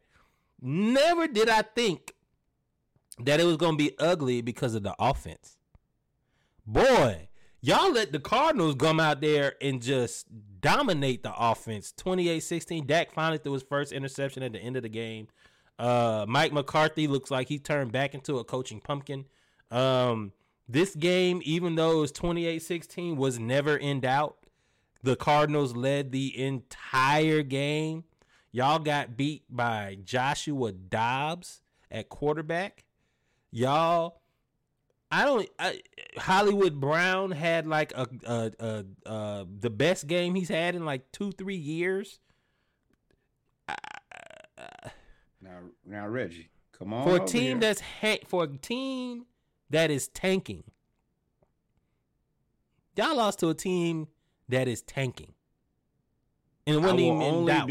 I will only be referring to Arizona as a JV team because that is what they are. Now, they are one of the toughest JV teams I've seen in a long time to go out and play very scrappy. I think they do that because they hate their quarterback. I think that anybody playing quarterback minus Kyler Murray is an upgrade for them because I feel like they all want to jump him and they hate him. Now, on to you and the Cowboys. Reggie told me on this very podcast last week, he said, man, I think the Cowboys are the best team in the NFL. I said, excuse me, say what? And you said Eagles, 49ers. And I was like, nah, their defense is good enough.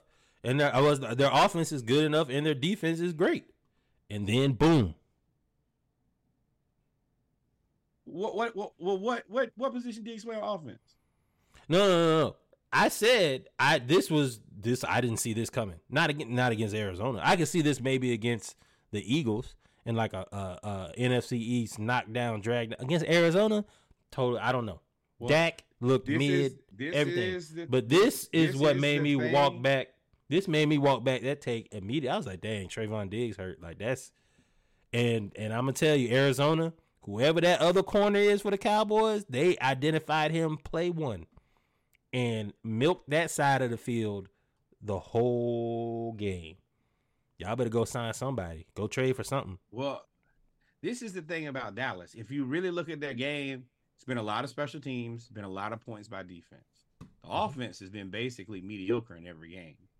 When the offense actually has to play, I don't have any confidence that the offense can function at a high enough level to be scary. That's the reason when people say, hey, this is the best team, I'm like, that offense is not scary.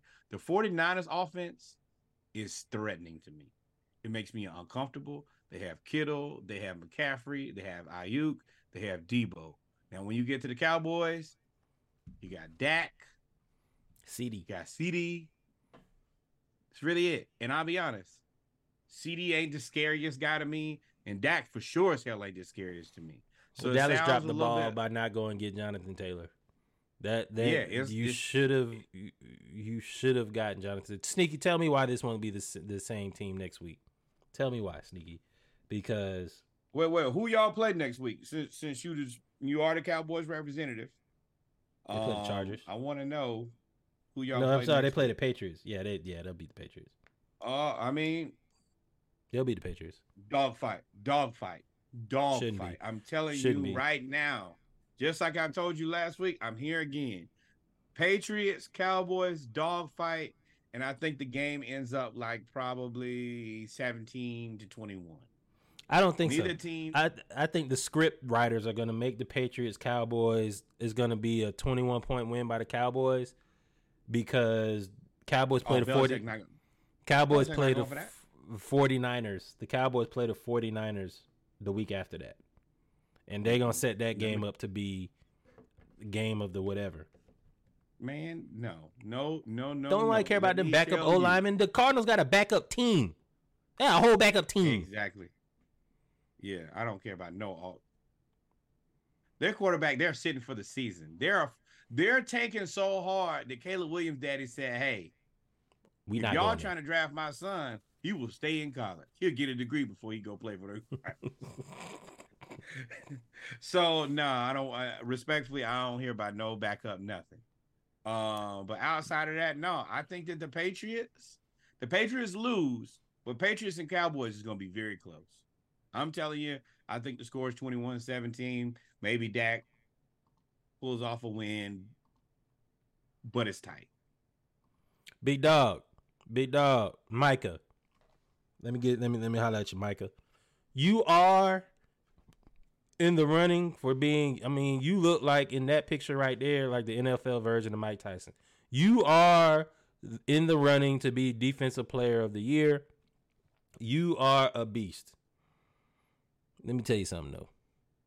You can run your 4-3-5 and 4-4 at defensive end, you can be that. That man right there, Cheetah, talking about if you come over my way, I'm sending you to the tent. That's what he said to Tyreek Hill on his no, you want Sneaky. You want to beat the 49ers. That's what he said. Wait, let's bet that right now. I want to bet a 12-pack. Not a 6-pack. I'm willing to bet on Monday Night Raw right here in front of the world. The millions of viewers who are here with us tonight. Always remember, like, follow, subscribe. I'll bet you 12 or 24 that y'all not gonna beat the 49ers. I just wanted to make sure we let that pass. You gonna set yourself up for that. That'll be the game that the Cowboys win. They false hope too. They gonna give you some false hope. You're right. But about this, actually, Reggie, I disagree. Number one, Tyreek was talking about he was setting the edge. You are not setting the edge. Didn't get that context. Yeah, Micah Parsons gonna kill you, dog. I thought he was just saying we're gonna beat y'all in the game. Are we gonna bet this together, or are we betting this separately, Reggie? Are you in on the 12-pack or no? Yeah, I am. Man, if Brock Purdy elbow stay intact, they just knocked out Matt Stafford. No, they didn't. They knocked him out. But yeah, also, if Michael get a hold of Tyreek, it's gonna be hell to pay now. As a person who played, you try to avoid them guys. Nah, big dog, I know what you're trying to do. Because it only take one. We can play for 48 minutes. Or 60 minutes. You only need one of them to clean my clock, lay me on down here. So I'm avoiding him. Yeah, man. Sneaky getting jumped now. Everybody, yeah, I got 6 on it too, dog. But yeah, hey, Tyreek, keep your head on a swivel. Number one. Number two, don't you be like Chad Ochocinco trying to block Ray Lewis. Don't set no edge. Don't set nothing. Set yourself up to live a long, healthy life. You stay away from Mr. Parsons. Yeah, you don't want Mr. Parsons, don't you get outside of yourself and try to tackle Tyreek in the open field. You want ACLs, MCLs, LCLs, everything. You better leave that man alone because he's the fastest man in the NFL. Possibly ever. That we've seen. You are fast, but not that fast. That we've seen. Since we going from Cowboys, I'm gonna just jump to the Dolphins if you don't mind. I'll circle back.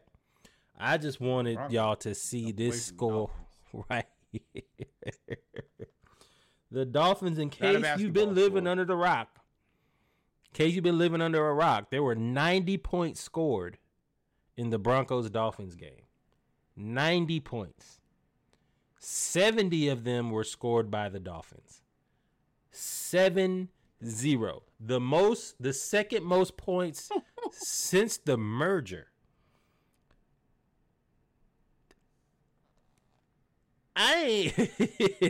CTE is real sorry about MCL injuries.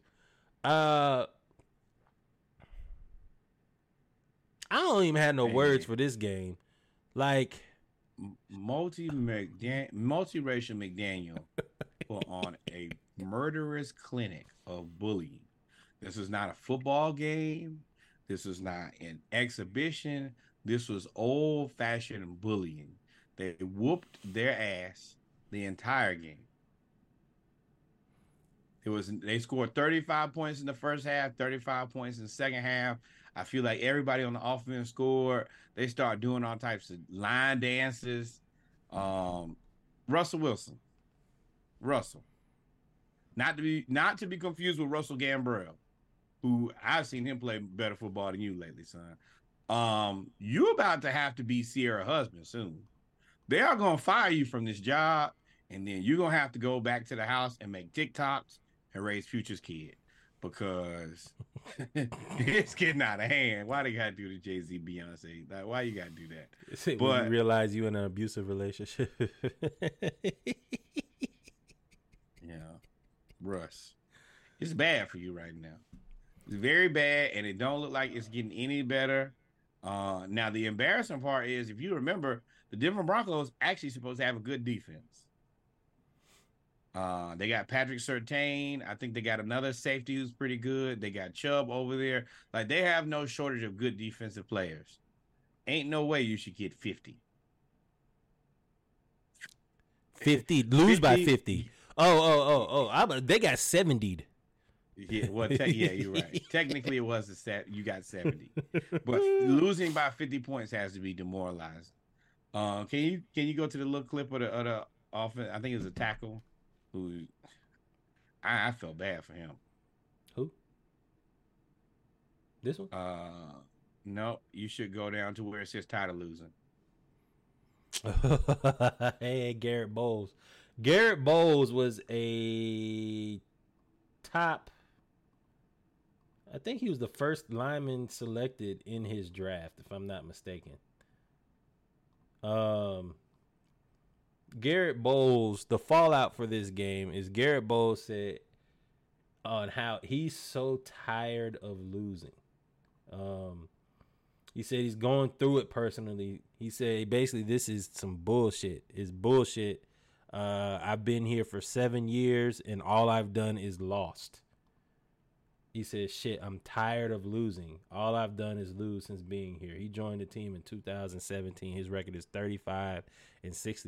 Listen, Garrett, I'm going to offer you somebody that made it to the Hall of Fame in Canton off being with a team that historically was awful. I already know who you're talking about. He just went there. He is a lovable character, and he made it there off being Iron Man and being regular.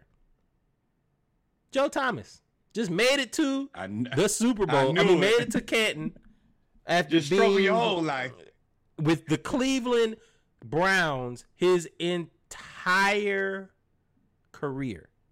You know it wasn't a lot of winning there. They left and came back twice. So, hey, man, if you need some emotional support, go call him. Go call him. Go call Barry Sanders. I think they only made the playoffs once. Hey, also, hey, man, if you're interested in coming to play for Atlanta. Nah, he ain't been that good. Like Sneaky said, he ain't been that good this year. He hasn't been that good. Change the scenery. Think he'll do something. I've been good, and we've been 35-66. What you expect me to... Reggie, we got jobs. When the people around you suck, how hard do you work at your job? Oh, well we all finna be trash. I'll be number one, but I ain't finna work myself. Kill myself, and y'all be sorry as hell. Russell out here, kissing babies. Look, see, this is disrespectful. That down there at the bottom... Look like they finna do the electric slide. No, bro. I kick all this shit over. You play with me like that. And tough to watch. Sean Payton. This is Sean Payton, y'all, and he was furious. And he's furious because the media is petty too. They ain't missed not one opportunity to take shots at Sean Payton. Dude just said, yeah, this was the worst loss historic since the merger. Sean Payton was like, what's the question? He was like, nah, I ain't really got one. The dude was like, fine. This is what I expected them to do to Dion. Like, when you really talk that trash, now, hey, and this, you're right. He play the clip, and then I'll talk about it, because this is disrespectful. You said it's embarrassing, but this is kind of an historic game. I mean, this is I'm aware. Third time the team has scored 70 points over 700. What's the question? What's the question? How do you feel about it being I just finished telling you. Historically embarrassing. Next question. You want to slap him. If he could get to him the way that he want to get to him, boy, he just slapped him 75 times. Bro, you didn't even act, and that'll be your last question for the season too, bro. You might as well work a beat somewhere else. You might as well start worrying about the Nuggets or the Rockies, because in here, you'll never get another. Hey, matter of fact, you'd be better off going over there to Boulder and see if Dion will talk to you. Because you didn't even ask me a question. You just told me how terrible I was. And then said, how do I feel about it? You knew I didn't feel good. He said, I already told you how I felt about it. Now, I will say, to have this dancing at the bottom is so look at that, Lord. It's disrespectful. And you got to fight. You got to fight. When they do, let me tell y'all, you see who that is right there? Do you see the mouse pointer? That is Robbie Chosen Anderson, who also got a touchdown. Y'all forgot that he was even on this team, didn't you? That's not true. There's no way that's true. I'm looking at stats. Tyreek Hill, let's go to that one. He does play for the Dolphins. I was like, get him, Falcons. We need somebody. They put up some ridiculous stats. Devontae ate a chain. 18 carries for 203 yards and 2 touchdowns. He also had 85 yards and 2 touchdowns receiving. Mostert had 13 carries for 140 something yards and 3 touchdowns. I mean, they brought in Matt White as the backup, and he was 2 of 2 for 67 yards and a touchdown. You know how bad that you have to get your ass whooped when they make a PDF of just all of the different things that your team has done. Like somebody had to really go in. You know, the majority of the time, they put the score, they put either their number one player or they are like the biggest player of the game. Boom, media done. Nah. So what I actually need y'all to do this time, guys, is I need a full PDF breakdown. I need stats. I need multicolor. I need everything. At the bottom, I want you to actually break down what exactly everybody did to kick their ass. And then I need this ready as soon as the game is over. Remember I said there's disrespect? Let's look at that. They just did a no-look shovel pass. And look at that. They won 70-20. It was 14-17. 14-7 in the second quarter. That means they scored 56 points in 3 quarters. I'm going to tell you right now. First of all, this is so Mahomes. Mahomes is changing the game. Then on top of that, I'm going to tell you right now. Surtain. I thought you didn't play, Surtain. You missed that tackle. And I'm going to say this. If I'm a defensive player for the Broncos or wherever I play for the rest of my career, I have one objective. And my objective is to knock Tua head loose. From here on out, it's like it's the chicken fight. Whenever I see you, it's on perpetually. You didn't have to score 70 points on me, and for that, I will forever be hunting you. And I'm trying to put you out of there, bro. I ain't even gonna. Nah, see, you doing no look. Nah, bro, we not doing this. Mm-mm. Let me tell you something. Look at this play selection though. That's a chain. I don't know. Devon right here that caught the ball. This is Tyreek Hill going in as an end around. Plus, you have Mostert and the fullback going to the flat. The defense. This is like some Frankenstein wizardry that he. Let me tell you, the man multiracial McDaniel is an offensive concepts mastermind. All of the plays look very similar in the motions, and every time it is super intentional on where the play is going and the option that the quarterback has. That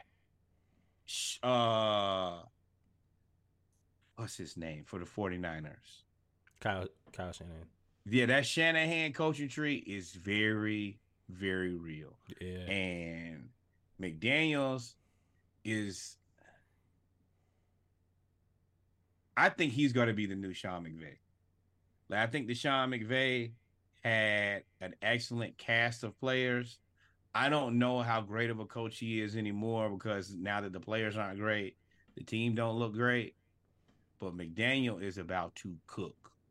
And if y'all are smart, you don't have to be creative. You need to watch what he does and imitate it. Cleveland Browns, this is who you need to be stealing plays from. Y'all run that same generic, boring offense. This is where you find an offense. Just steal what the Dolphins are doing. Let me tell you something. I didn't realize that Mike McDaniel was the run game coordinator in San Francisco. Mostert was on that team. I know. That's when Jarrett was there. I didn't realize that he was the run game coordinator. Yeah. So he was the run game, and everybody's like, "Oh, the Dolphins can run the ball." Yeah. I didn't realize that, and the fact that now that you add these concepts to being able to throw the ball, which is the Shanahan offense, which is why I'm gonna relate this back to the Falcons. I don't care. Which is why I understand what Arthur Smith is trying to do. You're trying to run 1 or 2 or 3 formations, 5 wide, 12 personnel, maybe keep everything looking the same, or bunch, and you keep everything the same, and you can be able to run. You should be able to run any play in your playbook off of any formation. I understand what he's trying to do, but you're not calling plays like multiracial right now. And they were out there partying. Like, you could tell again that this was personal. If for you McDaniels get in the stands, I will drag your ass out of there. And you gotta think, you got in the stands on touchdown number 1. So you feeling real bold. Nah, dog. I'm gonna tell you right now, I'm gonna pull you out of there, dog. And I just have to take my L. And if I get fined or suspended, well, that'll be it. But you, Tyreek, now the issue is you gotta get up there and catch him. And yeah, about to say what you how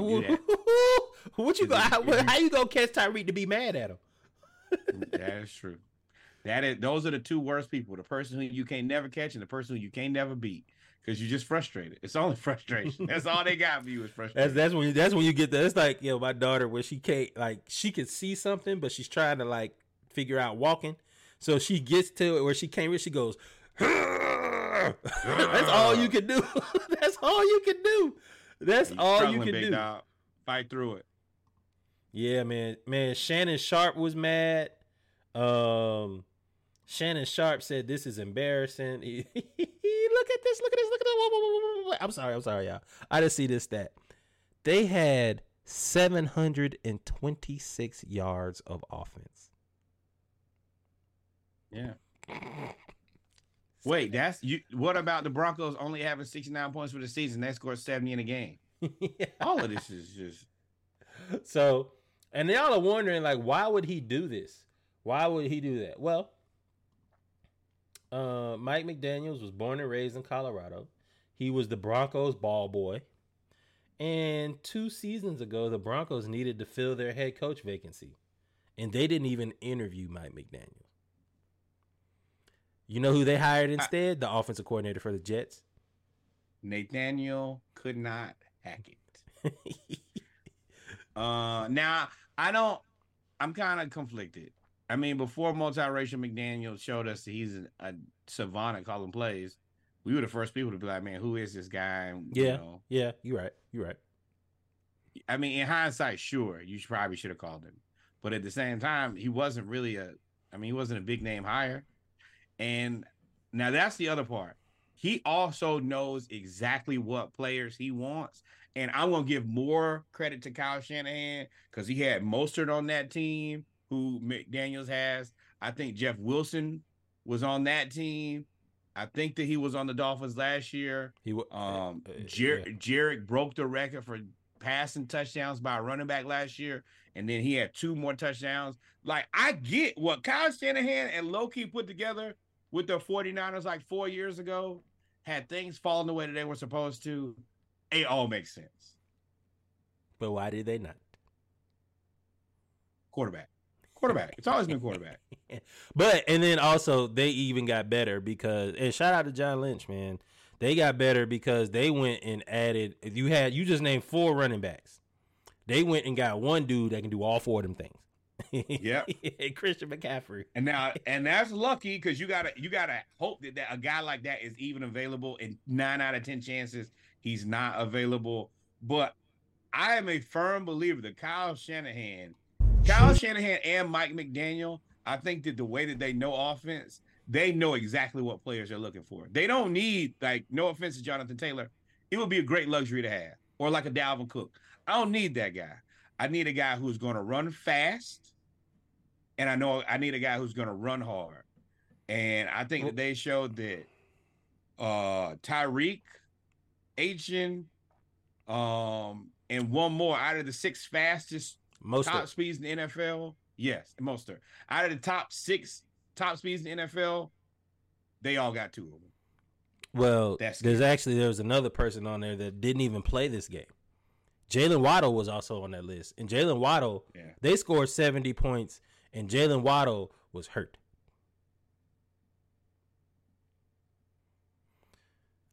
Hey, I look at this 2 different ways. One way, the Dolphins are about to be crazy. And yes, you are right. Mike McDaniel, this is what happens when you have a proven scheme and a proven way to call plays, and you know exactly what personnel you want.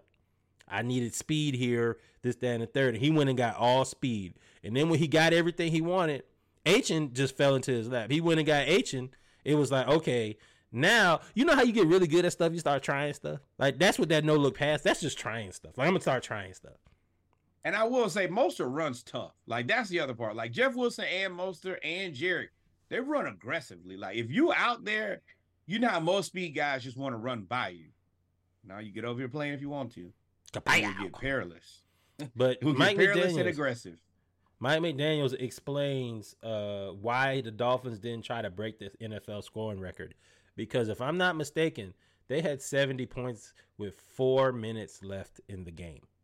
I think maybe 6 minutes left in the game. And they scored, and well, let's just listen. Chasing points and chasing a record, that's not what we came to the game to do. That doesn't have a bearing on the overall season outcome. The message that I thought it would send wasn't really in line with how I view things. It felt like chasing points. I'm going to let you go first. I think that this was a very adult decision to make. I think that you catch a lot more bees with honey. He is no point in me coming in here being a young guy and pissing everybody off. If I run up the score on Sean Payton, some people will be happy about it, but there will also be like a certain group of people who will try to get their vendetta. So in this case, I've proven to you, it's the same thing I said about Dan Lanning. Once I've beaten you to the point where you're just broken, I don't have to just continuously pummel and disrespect you. Like, let me get my team on out of here. We'll see you when we see you again. My point is proven, but I don't have to get into the lowbrow part of the game for me. Ooh. So at 70 points was when he decided that that's the cutoff point of being lowbrow is 70 points. But hold on, also like they were all right. Now you still got to tackle people. Like they're not like they were running the ball. Look at how many carries the running back get. Like now, I'm not gonna kneel. Now I'm not gonna try to run. Like I'm not passing the ball on you. Is basically what I'm saying. Like, if I run the ball and your team chooses not to tackle my running back, then I ain't got no answers for you, bro. But I'm trying to keep the clock moving. I'm not trying to throw the ball deep on you. I'm not trying to beat you over the head. You got to tackle people, though. Like, yeah, look at that. Achin had 18 carries. Mostert had 13 carries. Dog, that's 31 carries. That's all bullshit. There's no way that you think that I'm calling off the dogs at 70 points. If you didn't want to send whatever message you were trying to send at 70, you could have sent at 73. Like, there's no reason for you not to break the... If you're going to get to 70 and the record is 73 or 77 or 76, why not break the record? There is no difference between you breaking the record and you getting to 70 points. Nobody is going to forget this game. Whether you broke the record or not, nobody's going to forget that you scored 70 points. All them people that Sean Payton, you said, hey, I don't want to piss people off. You don't think 70 points pisses people off? It's only been done one other time in the history of the NFL. Hold on. Let me finish. 70 points? You think that 70 points is the line to be like, you know what? I'm going to be respectful now. I don't want to run up the score. What is running up the score if you get to 70? 70 isn't running up the score? I got 2 points here. Number one, it also gives him a little bit more, like it is a little bit more asshole-ish. Like, bro, I could have scored again. I did you a solid. So I need you to remember that going forward. Like, keep your humility close. I chose not to break the record on you. I could have. But also, 31 rushing carries, bro. You got to tackle somebody. No, if we run the ball 31, like they only passed the ball. Tua was 23 or 26. Bro, that ain't no whole lot of passes. Like, it's a decent amount of passes. But in 4 quarters, that's about 6 passes a quarter. But I mean, shit to me. You got the 70. The game was out of hand at halftime. Tackle. tackle. Now you gotta tackle somebody. Now I ain't You can't doing your have it job both for you. ways, dog. You can't have it both ways. Yeah, because you If definitely. I'm running, no, I'm a firm believer, dog. If Then you should have if we're scored. just They obviously running- couldn't stop you. He called off the dogs. They couldn't stop you. You could have got to 77. yeah, he chose not to. But what I'm saying is, And there's no point in I choosing mean- not to. There's no point. nah. For me, Bro, so you Yes, telling they me ran if a for- team, yes. if the record is No, they- 77 points and the team beats they you ran for 70, 300. Oh yeah, they ran for 350 yards and passed for 376. Dog, Tua could have went for 500 on them if he really wanted to. So yeah, 376, and I could have went to 500. That's me calling off the dogs. Now your boy, but no, it's not. Calling off the dogs is taking out the starters at 42-7 or 42-15. that's how Mostert got 13 carries. Most of it is the start. Yeah, but calling off the dogs is not Wait, going wait. and scoring Actually, you hold scored on. 10 Mostert- touchdowns. You scored 10 touchdowns. Most- You might Can as we well go break to the the record. This is I can't fathom that the record is 7 points away and I've gotten to 70 and now I'm like that's not what I came to do. I the message that I came to send, the message you score at 77 is going to be the same message you send at 70. It's the same message. Wait. So this is the thing. If you look at it, that's exactly what he did. Achen is the backup running back. He got the lion's share of the carries. Y'all not tackling the backup, bro. We'll go to him. That is well and good. And my point is, if you're going to say, well, go to hell and I'm going to get to 70, why not get the record if it's at 77? Why not? Message, everything you saying is there is no way that if you play in a team and they score and the record is 77 and they score 70, that you're going to be like, oh, well, they did me a solid by only scoring 70.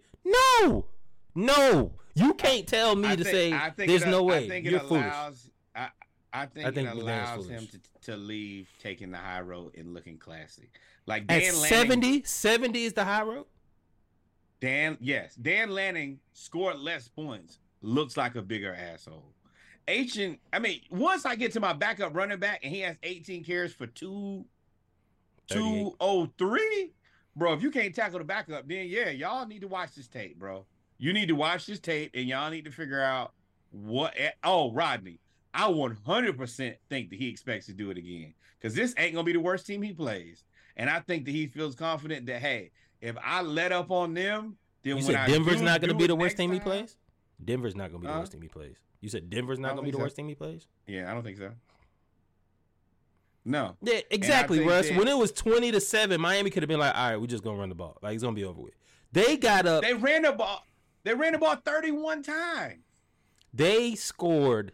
You could have caught off the dogs at 50. You could have caught off the dogs at 40. You could have caught off the dogs at 56, at 63. You could have caught off the dogs at 49. You could have caught off the dogs at 42. You can't say, I'm just running my offense and then be like, but I'm going to be classy and not break the record. No, because you're not being classy. If you are not tackling my backup running back, then I'm going to break the record. I can't believe this is your take. Then I will break the record. If that's the case, if you can't stop it, then why would you even get to 70? Break the record. Knock it out. Hey, I'm gonna tell you this. Sean Payton. October 15th, Carolina Panthers. Hey, suit up. Because they're going to try to break the record on you. No, they won't. Because Carolina got a better D. They got a better D line than what you call it. And if not you, then Las Vegas. There will be for sure. Let me tell you a tradition that's going in though. My family does a tequila shot for every Dolphins touchdown. They had to drink 10 tequila shots at the game, which means you got to get home. They're at home. No. 10 tequila shots. Ooh, imagine having to do the push-ups. No, that air, you got to think this is like 10 shots in like 2 hours and 45 minutes. This ain't it ain't like 10 shots. Like I could probably take 10 shots in a day. That ain't the end of the world. But 10 shots in 2 hours, and it was less than 2 hours and 45 minutes because the last like 6 minutes of the game, they was just chilling. So probably like 2 hours and 15 minutes. That's like 5 shots an hour. Man, I am not in college. My heart will fall out of my chest. My liver will fall out of my back. And I have to go lay down for a week. Yep. I think you hollered out CJ Stroud before, But again, man, shout out to the Texans rookie, C.J. Stroud, 900 passing yards in his first 3 starts. He is second only to Cam Newton, who had 1,000. I'm sorry, third, Cam Newton and Justin Herbert. He's doing really well. People are already taking shots at Justin Fields. I told y'all they don't love y'all over there at them PWIs. That's what I be talking about, dog. How y'all gonna take a shot at your own man? But shout out to CJ Stroud, man. You have the Texans in first in the division, if I'm not mistaken. Rodney, that will wreck me, dog. 10 shots in 2.5 hours. Oh Lord, that would be bad. Roll me in that casket. Hey, so now that we're back in the AFC South, so we got the AFC South to go, NFC West, and then the AFC West. Let's finish up the AFC South since we're here with the Dolphins and I'm sorry, not the Dolphins. Since we talked about CJ Stroud, Trevor Lawrence. Who? Oh, you want to go Titans? Oh, we'll go Titans. It's kind of messed up. No, pick your poison. Pick your poison. You said fire him. I knew exactly who he was talking about. All right. So number 1, Scammer Hill. Fire that man. Tennessee Titans. Start the rebuild now. And rebuild around who? Nothing. All picks. Derrick Henry. Adios, mi amigos. Dallas. I want a first rounder. Dallas. You can get Derrick Henry. He will make you a contender today. Dallas, you better go get him. In exchange. Dallas better go get him. Hopkins. I know he wants out. I think he can play for a contender. I want a second rounder. Maybe a third. But get rid of that. Tannehill, hey, bro, you can go anywhere. Preferably, I would like for you to go to hell. Will Levis, let's go ahead and get you in there. CJ Stroud playing, you can get in there. Bryce Young playing, you can get on in there. Let's see what we got. Start the rebuild yesterday. Titans, it's over. It's been over. Y'all shouldn't have won the AFC South. No, y'all didn't win the AFC South last year. Jaguars. You didn't. I think the Chiefs AFC should go South get last the year. Chiefs should get DeAndre Hopkins. I think the Chiefs should go get him right now. Yes. Or the Falcons. I want him. But we can't throw the ball. No, we can't throw to what we got. Ain't no point in us ruining nobody else's time and money. No. Chiefs make an aggressive offer to get Hopkins. Hopkins, get to Mahomes. Titans, burn it down. I told y'all a couple years ago, y'all, I honestly owe the Miami Heat an apology. I said that the Miami Heat have missed their opportunity. No, you have missed your opportunity. So what you do is you do me a favor, you burn that team down. So Trevor Lawrence. The Colts are better than you. The Colts are better than you. And they, without their starting quarterback and they starting running back. Trevor Lawrence. Ooh. So the Texans looked good on offense, and that Texans defense ain't really ever been really bad. I don't remember them ever really being bad. And they look good. And I'm going to let y'all know Will Anderson heard all of the naysaying y'all said during the draft. Will Anderson heard everything, that he can't really rush the passer, that he has no moves, that he can't get to the quarterback, and he is out there. Said, that's fine. I'll just run over everybody. And they are out there, and they have, and let me tell you something, Mechie still ain't really came back yet. Mechie really ain't came back yet. They get Mechie back. Ooh, if CJ Stroud could be what CJ Stroud is doing. Yep. Let me tell you, Trevor Lawrence, you looking real funny in the light now. You can't let a rookie come in there to the worst team in the division and then win the division. Trevor Lawrence, I've been saying this since he got drafted. You look funny in the light. He ain't. There's no quality about him where I'm like, oh, he can really sling it or he's really elusive. He's just a guy that I think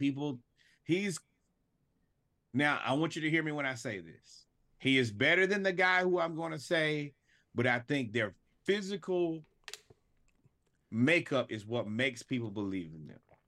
Him and Carson Wentz, they look like quarterbacks. But are they actually good quarterbacks? No. Now, Carson Wentz is substantially worse than Trevor Lawrence. But both of these guys just look like guys who you think should play the quarterback position. I don't believe in Trevor Lawrence comparison at all. I think Trevor Lawrence now has gotten to poor man Justin Herbert. I think he's poor Justin Herbert. They thought that he was the next Justin Herbert. Throw the ball deep, accuracy, big Justin 6 foot. Just sure. Because he's sweet. I think that puts him like better than Danny Dimes. You know what the issue is going to be? Bro, you do that a lot. You say a lot, this puts them better than Danny Dimes. That don't answer how good he is. That's at a all. low bar. I'm realistic about That's what a step bar stool. is. That's step stool. The issue is like I'm gonna tell you who's going to be a problem for him. Who's going to be a problem for a lot of the NFL? Brock Purdy. Because how do you the NFL is too invested. Yes, you can. Yes, you can. He's Trent Dilfer. The NFL can conceptualize. They're not going to allow you to downplay the quarterback. They're not going to allow you to do that. So it will always be the quarterback, no matter how many Brock Purdy's Tom Brady's once in a lifetime that we've seen. Brock Purdy or Danny Dimes. I think they're both. I don't know. I think they're both inconsequential. They're both inconsequential. I think the 49ers record is the same with either one of them. No.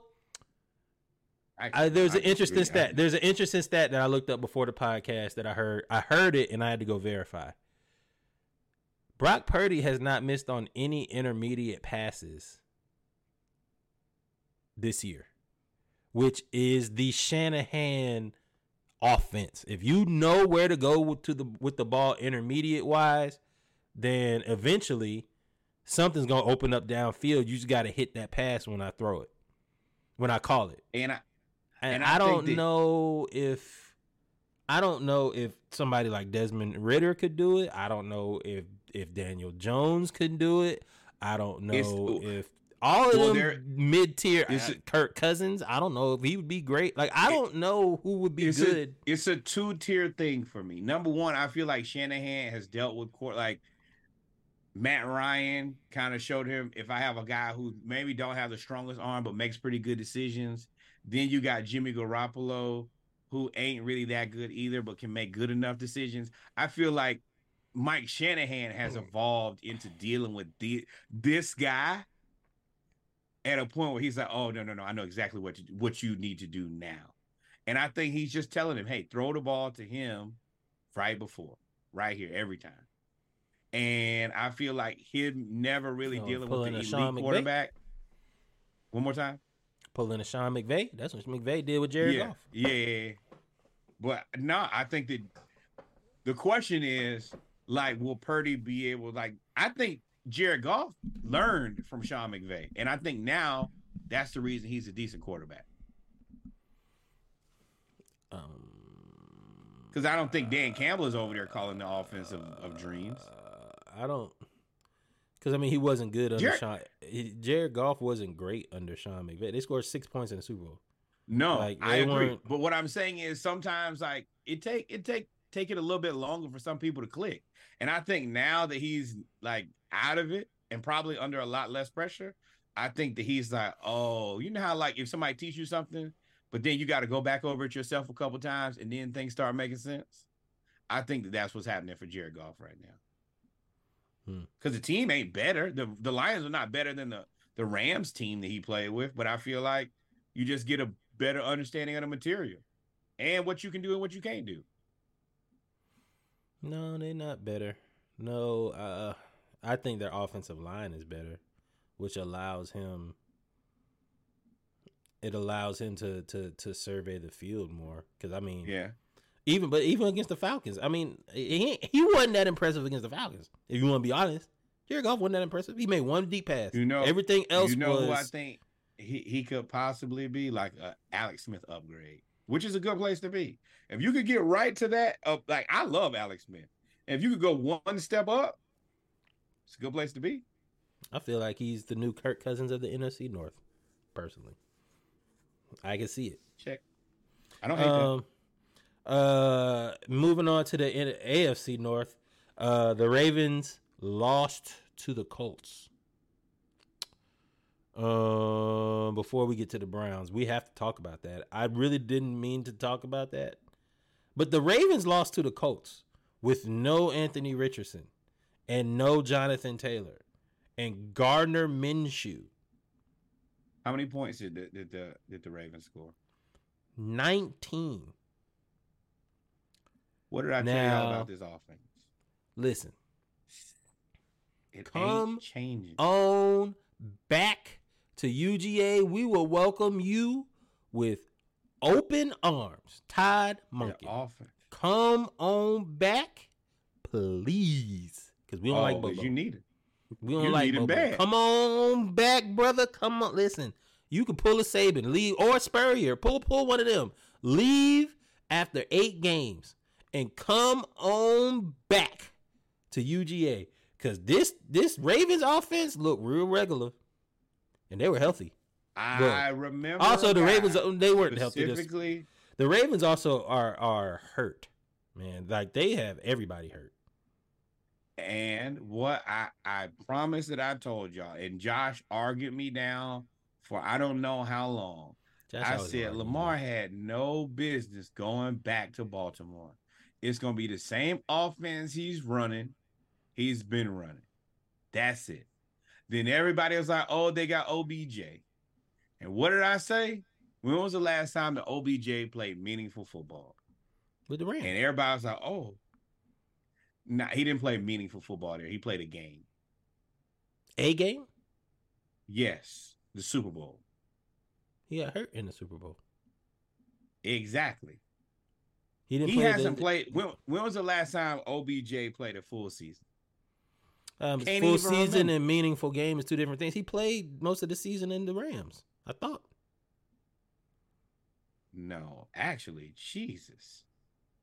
He had 74 catches in 2019, 23 catches in 2020, 17 catches in 2021, 27 catches in 20. Oh, well, no. It was like 50 catches in 2021. None in 2022. When did they win the Super Bowl? 50 in 2020?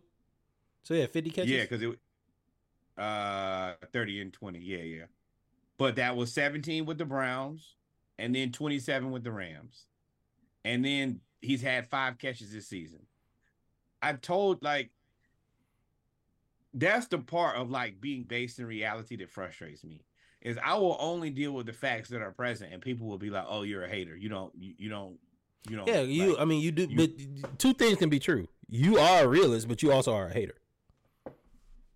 And that's why everybody gets stuff misconstrued. When I can't tell if you telling the truth or if you being rational or being a hater, then you're always a hater until you prove to me that you're rational. Okay, was I rational about OBJ and the Ravens offense so far? Yeah, you were right about that. But still, you have been a hater too. You have made irrational points on the podcast. I 100% disagree, but we will discuss. We'll talk about that at a different time. At the end of the day, Lamar Jackson, you signed this contract. This is the team that you want. This is what you got. You got 202 passing yards. Zay Flowers, your new number 1 with 8 receptions, 48 yards. Then you're dealing with Nelson Aguilar, Mark Andrews, who probably going to be hurt, hopefully not. Kenyon Drake, Melvin Gordon, you just running backs. This is the same offense. And you got to lead the team in rushing and Drake passing, are your running 101 backs? yards. Wow. They have no running backs. Oh, because Gus Edwards, they third string got hurt. Like, they are hurt. They are missing everybody. Roquan Smith and Patrick Queen still out there playing like crazy. And they ain't got no corners. Listen, Falcons. I'm gonna relate this all the way back to the Falcons. There's a lot of teams that are disappointing that we could cherry pick some players off of now. We need a safety. We may need a lineman. We need a rush in. Oh, my boy Kyle Hamilton, 9 tackles. Yeah, he played well. They're not gonna let him go. But elsewhere, so the Pittsburgh Steelers beat the Raiders as well, and then the Browns and basketball playing Myles Garrett beat the Titans. Nick Chubb, who's Titans are thank God, Nick Chubb's knee is not as bad as first feared. It's not like the one in Tennessee, Georgia when he played Tennessee, where he tore 3 ligaments and dislocated his kneecap. This one, it looks like he only tore the MCL. Thank you. I mean, it's still a year injury, but the other alternative was career ending. Yeah, so, and this one, I think they said aggressively is either 6 to 8 months or 8 to 10 months. It's not the 12-monther. Yeah, which I know that seems 6 months, 8 months is all a lot of time, but there's a big difference between 6 to 8 months versus even 8 to 10 months to 12. Yeah. 12 puts you back at this time next season. So now the Browns had to pull a Thanos, or Kareem Hunt had to pull a Thanos and said, you did all of that, and where did that bring you? Right back here to me. And they had to sign Kareem Hunt to a 1-year, $4 million deal. I don't know why Kareem Hunt really hasn't been signed by anybody else. I don't know why Dallas won't sign another running back. Y'all need it. And I don't understand how these running backs, especially him, stayed on the block this long. And you allow him to go to basically a first-place team. Go right back to Cleveland. Now, I don't get it. I think that I got to see more out of Watson consistently. I'm still, and somebody brought it to my attention, like, hey, we're giving Watson like this long runway to figure out to get his game back, bro. You weren't injured, you weren't hurt. That's what a lot of people said. A lot of people said, like, yo, you got caught up and then came back and just was not good at football anymore. Yeah, and, like there's a big and let me also remind y'all, it's like a $58 million cap hit next year. So 64. I'm sorry, 64. You need to be 27-33 for 289 yards cooking with gas. Got sacked 3 times, and we also saw you throw that ball backwards. Now we ain't gonna bring that, but you picked the Marcus Mariota reverse, and we're gonna let that slide. But I think that Watson's contract is going to be very interesting because you need him to play like a top 5 quarterback for what you're paying him. I do not believe that there are any openings in the top 5 right now. So the return on your investment looks highly unlikely. If you're the Jets, what are you doing right now? Are you believing the Jets brass of they're sticking with Zachary Taylor? Or because Matt Ryan it was allegedly that he reached out to the Jets and then he released a statement and said, nah, bro, I'm making this money. I think both things are true. I think clarified he reached out. That crystal Windex clear. He said, my agent is Todd France. It's his job to help me to reach out and see what jobs are available to me. I am 100% not interested in taking over this job. Mm-hmm. He did that within 4 hours. Yeah, like, hey, let me go ahead and clear this up. I don't want y'all to get it confused, nothing like that. Nah, I don't want it. And I think that New York job is a very special job because it comes with a ton of pressure. But I also don't think that Zachary Taylor Thomas can continue to be the quarterback of this team. You already seen Garrett Wilson go over there and be pissed. You know the team said last year that they don't like this guy. I don't think that this situation is tenable for much longer. I think that's why the rest of the NFL is content with playing stupid as the Jets play. If y'all act like y'all not looking for a quarterback, then we'll let this thing burn down. And we'll watch it. And then next year, you'll put all the pressure on Aaron Rodgers to try to salvage it. And you really put the pressure on him to salvage it so that hopefully these guys don't ask for trades. Like, and I mean, what's to say Aaron Rodgers might not be like, you know what? I think I'm done. The Jets are in a very bad situation. Are they the worst? Are they in an opportunity to be, if they don't make a move, do they become the worst team in the NFL at the end of the year? No. No. Okay. So let's say they end up. Let's say they end up. Not the worst team, but could become the worst situation. Situationally, super problematic. I understand what you're saying. If they end up not making the playoffs, not even being close, coming fourth in the division. Coming fourth in the division means you're probably going to be in a top 10 pick. Aaron Rodgers is non-committal. Caleb Williams is there for whoever's the number one pick. You in the top 5, top 10, you have a lot of players that you could trade to get that top. You only need one to get that top pick. Who can because people know that you're vulnerable, so they're gonna ask for stupid requests. Send me Sauce, send me Quentin Williams. Like, they're not gonna make a low. They know that you're between a rock and a hard place, so they know that they're negotiating from a place of strength. So I'm only asking about outrageous trades. They got picks too now, because none of those Aaron Rodgers picks gonna convey. They got Aaron Rodgers. They got all them picks. Not all of them. They have picks, but none of them picks that they traded to Aaron Rodgers that they still now they got second round picks. They got third round picks. That pick ain't gonna convey to nothing. That's a second, because it was a second round pick. But if he played 65% of the plays or more, it conveyed to a first round pick. I'm not trading you I'm not first round pick. I'm gonna take a second and one. Well, it's not gonna be a first now, so they keep their first. So now you got a first. Yeah. You package that with somebody. I don't know who. I'm assuming those three players are off limits: Garrett Wilson, Sauce, and Quentin Williams. You know how I feel. I'm not arming my enemies. I'm not giving you a chance to get Caleb Williams. You can get the hell on out of here, because you'll be right back.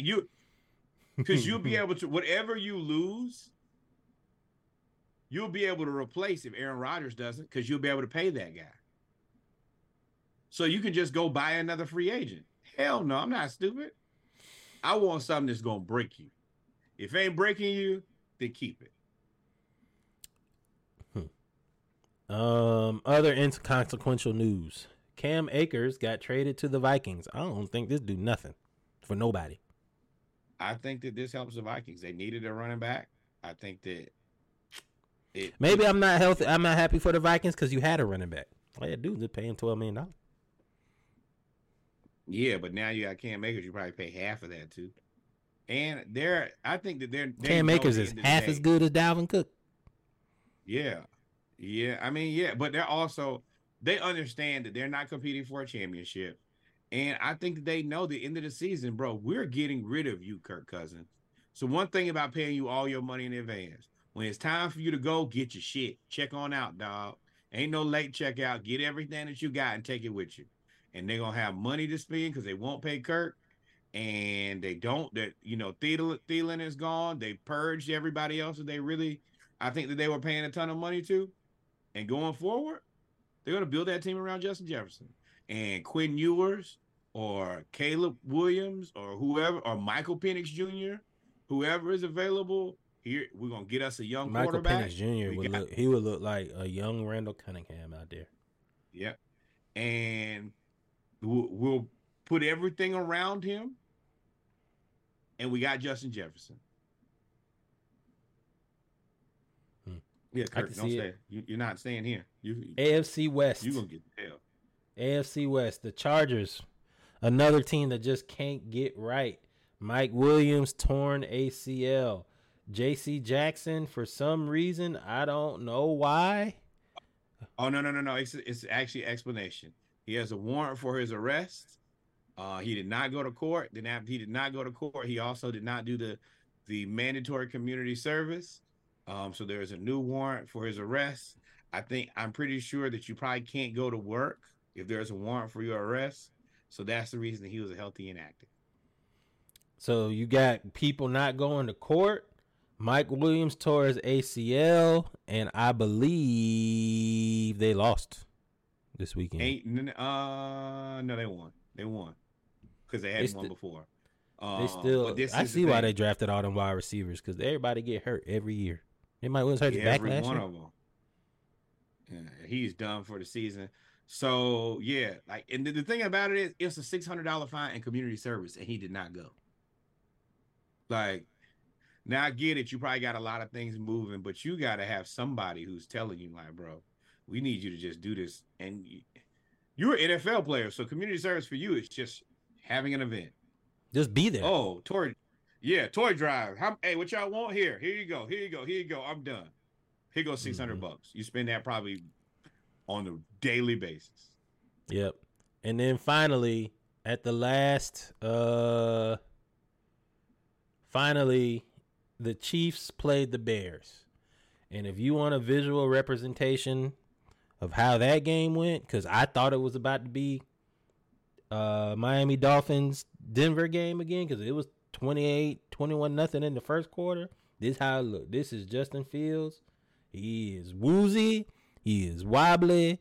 He is beat down. And shout out to DJ Moore. DJ Moore was like, nah, come get him. Come get him. Look at him. He's like, come get him. Justin Fields wanted to play, but he got clamped. You could see him leaning. Yeah, he was talking to the ref.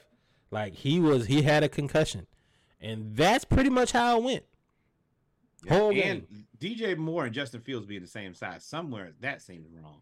They're not the same size. Justin Fields is bigger than DJ Moore. That's what I was trying not to allude to. But and if you've ever had a conversation, look at LeBron. If you've ever had a conversation with a person who has a concussion, it is not a cool thing to do. It ain't fun. It's a very weird conversation, and you could just everything in all of his posture says, "Boy, get this guy to a tent ASAP." Yeah. Jarek ended up scoring 2 touchdowns. The first touchdown on the similar to the Dolphins, the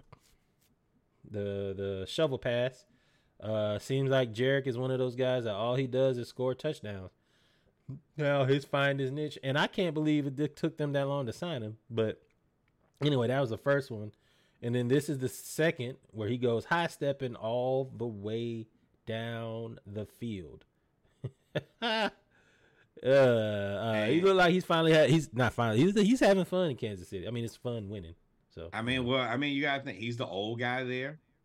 He doesn't have to do, you got Pacheco who's taking the lion's share of the carries.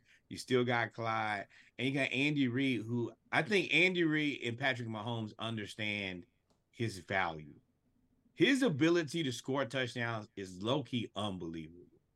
Like, once you get, like, so many players that get to the red zone and it's tight and it's very difficult for players to flourish. Jarek finds a way to get open. And that's the skill of the Chiefs. It ain't the most elite route runner. It's conceptually, I know where to be. Kelsey is not the most elite route runner either, but he just understands spaces and let me watch my quarterback and let me find out where I can be to be open to catch the ball. And honestly, I really was hoping they was going to give it to him again down there in the red zone. But yeah, this is the first game that he's really got some catches. And I mean, I agree with everything that you said, but to me, I think Jarek just has the trust. I think he has the trust of Mahomes. Oh yeah, and they know that if I call this play, 1, he's going to pass block, and 2, he is going to be able to be in the right place at the right time. Ain't going to be no Kadarius Toney ball off the hands type. And stuff. He's going to catch it. That's the thing. Because they throw it to you because they know you're going to catch it. What does that tell me? Kadarius Toney was getting the end rounds. Kadarius Toney was getting the shovel passes. Kadarius Toney was getting all of that. And I don't know the stats of what Kadarius Toney did, but there's a lot of Jarek and Travis Kelce highlights. Ain't that many Kadarius Toney highlights. Well, I mean, Kadarius Toney and Jarek kind of overlap in the space of what they do. Small guys who like to get in space and can make you miss. I'm a firm believer in Kadarius. He only had 1 catch and no runs, but I mean, all of those. I mean, it's the same thing. You also got to deal with Sky Moore. He's also in the same kind of You got to put Sky Moore at return man. That's about all he about to be. I don't. They got to go get. To me, they still need a receiver. They still need one more. But I agree. Because they're making it do with these guys, but like Rice, Watson, Moore, Valdez, Scantling, you will make it. The guy who you're making it tough on right now is Travis Kelce, because you can kind of bracket him. Can you? I mean, he's winning that life right now. He scored a touchdown. He got Taylor Swift on his arm. You know, his jersey sales are up 400% since Sunday. When the Swifties like you, they like you. Boy, and look at the face though. The face is like, ha.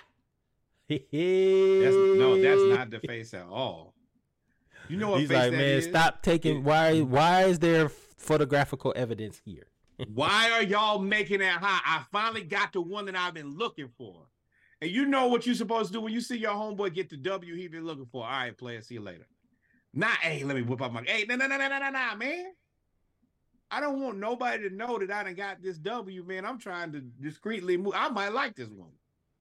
And here y'all gonna making it hot. Now everybody finna be in my DMs. I'm all over Making it hot. She was in the box She was in the box next to his mom. Like beating on. Now I will say everybody in there, all them people with her. I mean, she was like into it. Yes, motherfucker. Yeah. I had the black dude next to her beating on the window. I was like, you know.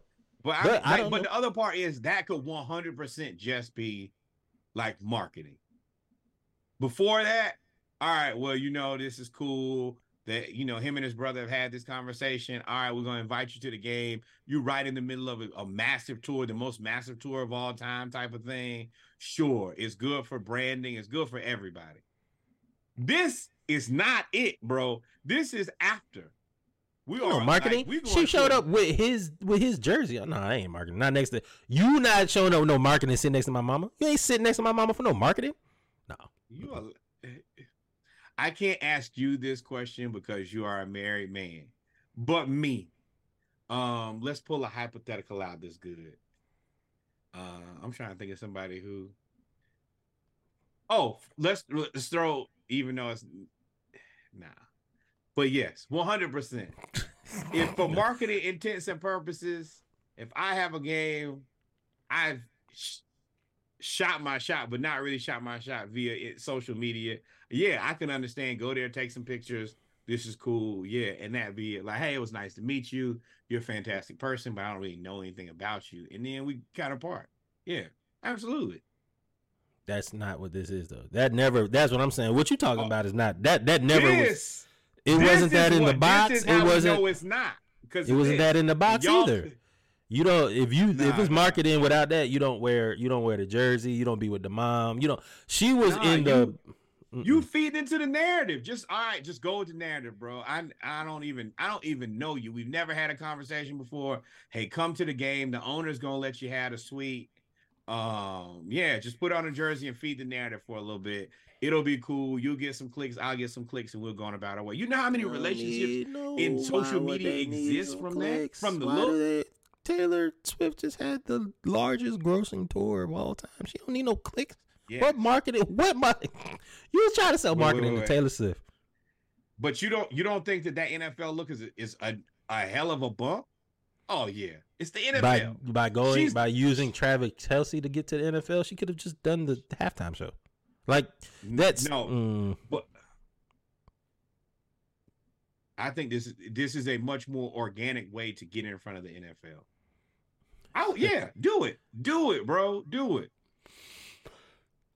Excuse me, y'all know I'm yawning. You know what that means? We have come to the end of episode 121 of the Splash Cast, ladies and gentlemen. We have talked about NFL, we talked about HBCU football, NCAA football, and we did the pregame. We talked about the WNBA as well as Braves baseball, and we laughed at this guy trying to figure out what he was doing fighting a guardrail. With that being said, Norwood, if we didn't miss anything, take us out. All right, number one, no Saturday Morning Live next week. Maybe me and Reggie do something on Friday night maybe. There will be no Saturday morning. Shout out to my boy. His fiance, LOA, and Jasmine will be getting married. We will not be available on Saturday. Monday, me and Reggie still have to figure that out. We'll keep you abreast.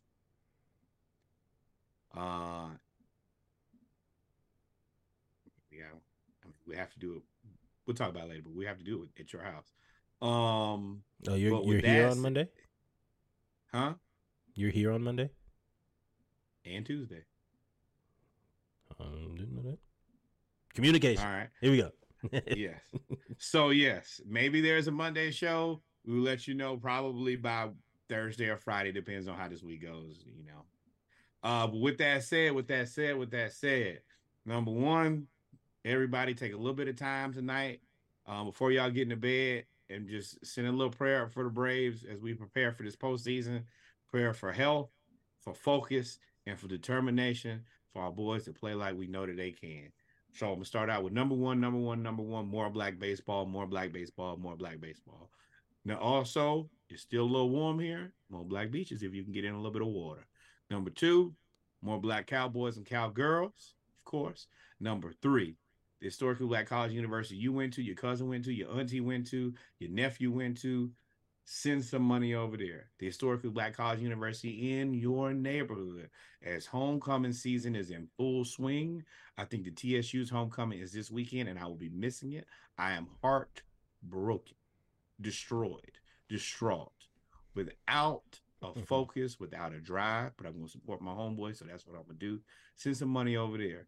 Finally, to the greatest learning institution in all the world, the Hampton University, send some money over there. We only ask for $18.68 on behalf of the Splashcast for the year that Hampton University was founded. Outside of that, man, we love you. We look forward to seeing y'all again soon.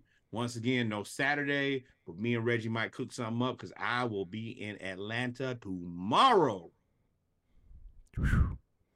That'd be interesting. Like you said, always like, follow, subscribe. We love y'all. Peace. See y'all next Monday. Peace out.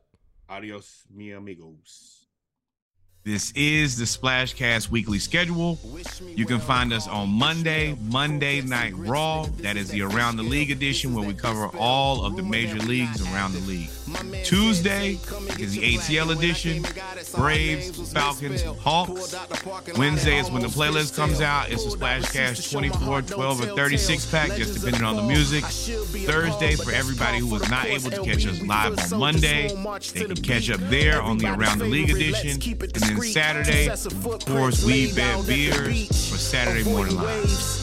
If you ever need to find us, we can be found at thesplashcast.com and, of course, via Instagram at thesplashcast. Horizontally pronto, so roll that frontal leaf like Tonto, yeah, that's Tonto me. You have the right to act irresponsibly. Shouts to the ruler, I'm always indebted.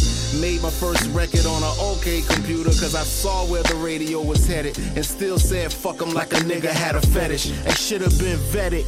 Every one of y'all get some credit, fill 2 sets of books, but we never saw a check. What you need in life, is it money or respect? When you got power, then you know you getting both. The road less traveled, then you know you getting close. And if they bought your ass a chain, that's your budget getting choked. That's a note for me, dog, not willing to do something strange. Be at the mercy of others pulling the puppet strings. I say it gladly, I'm not Milton Bradley, so stop playing on my fucking name. A long way from when I weighed a buck and change. Heavyweight shit, we just make shit to shake all the competition up like Clubber Lang. What a fucking shame. And another thing, wish me well or call me Simon. To no one's surprise, it's looking like we morphing in the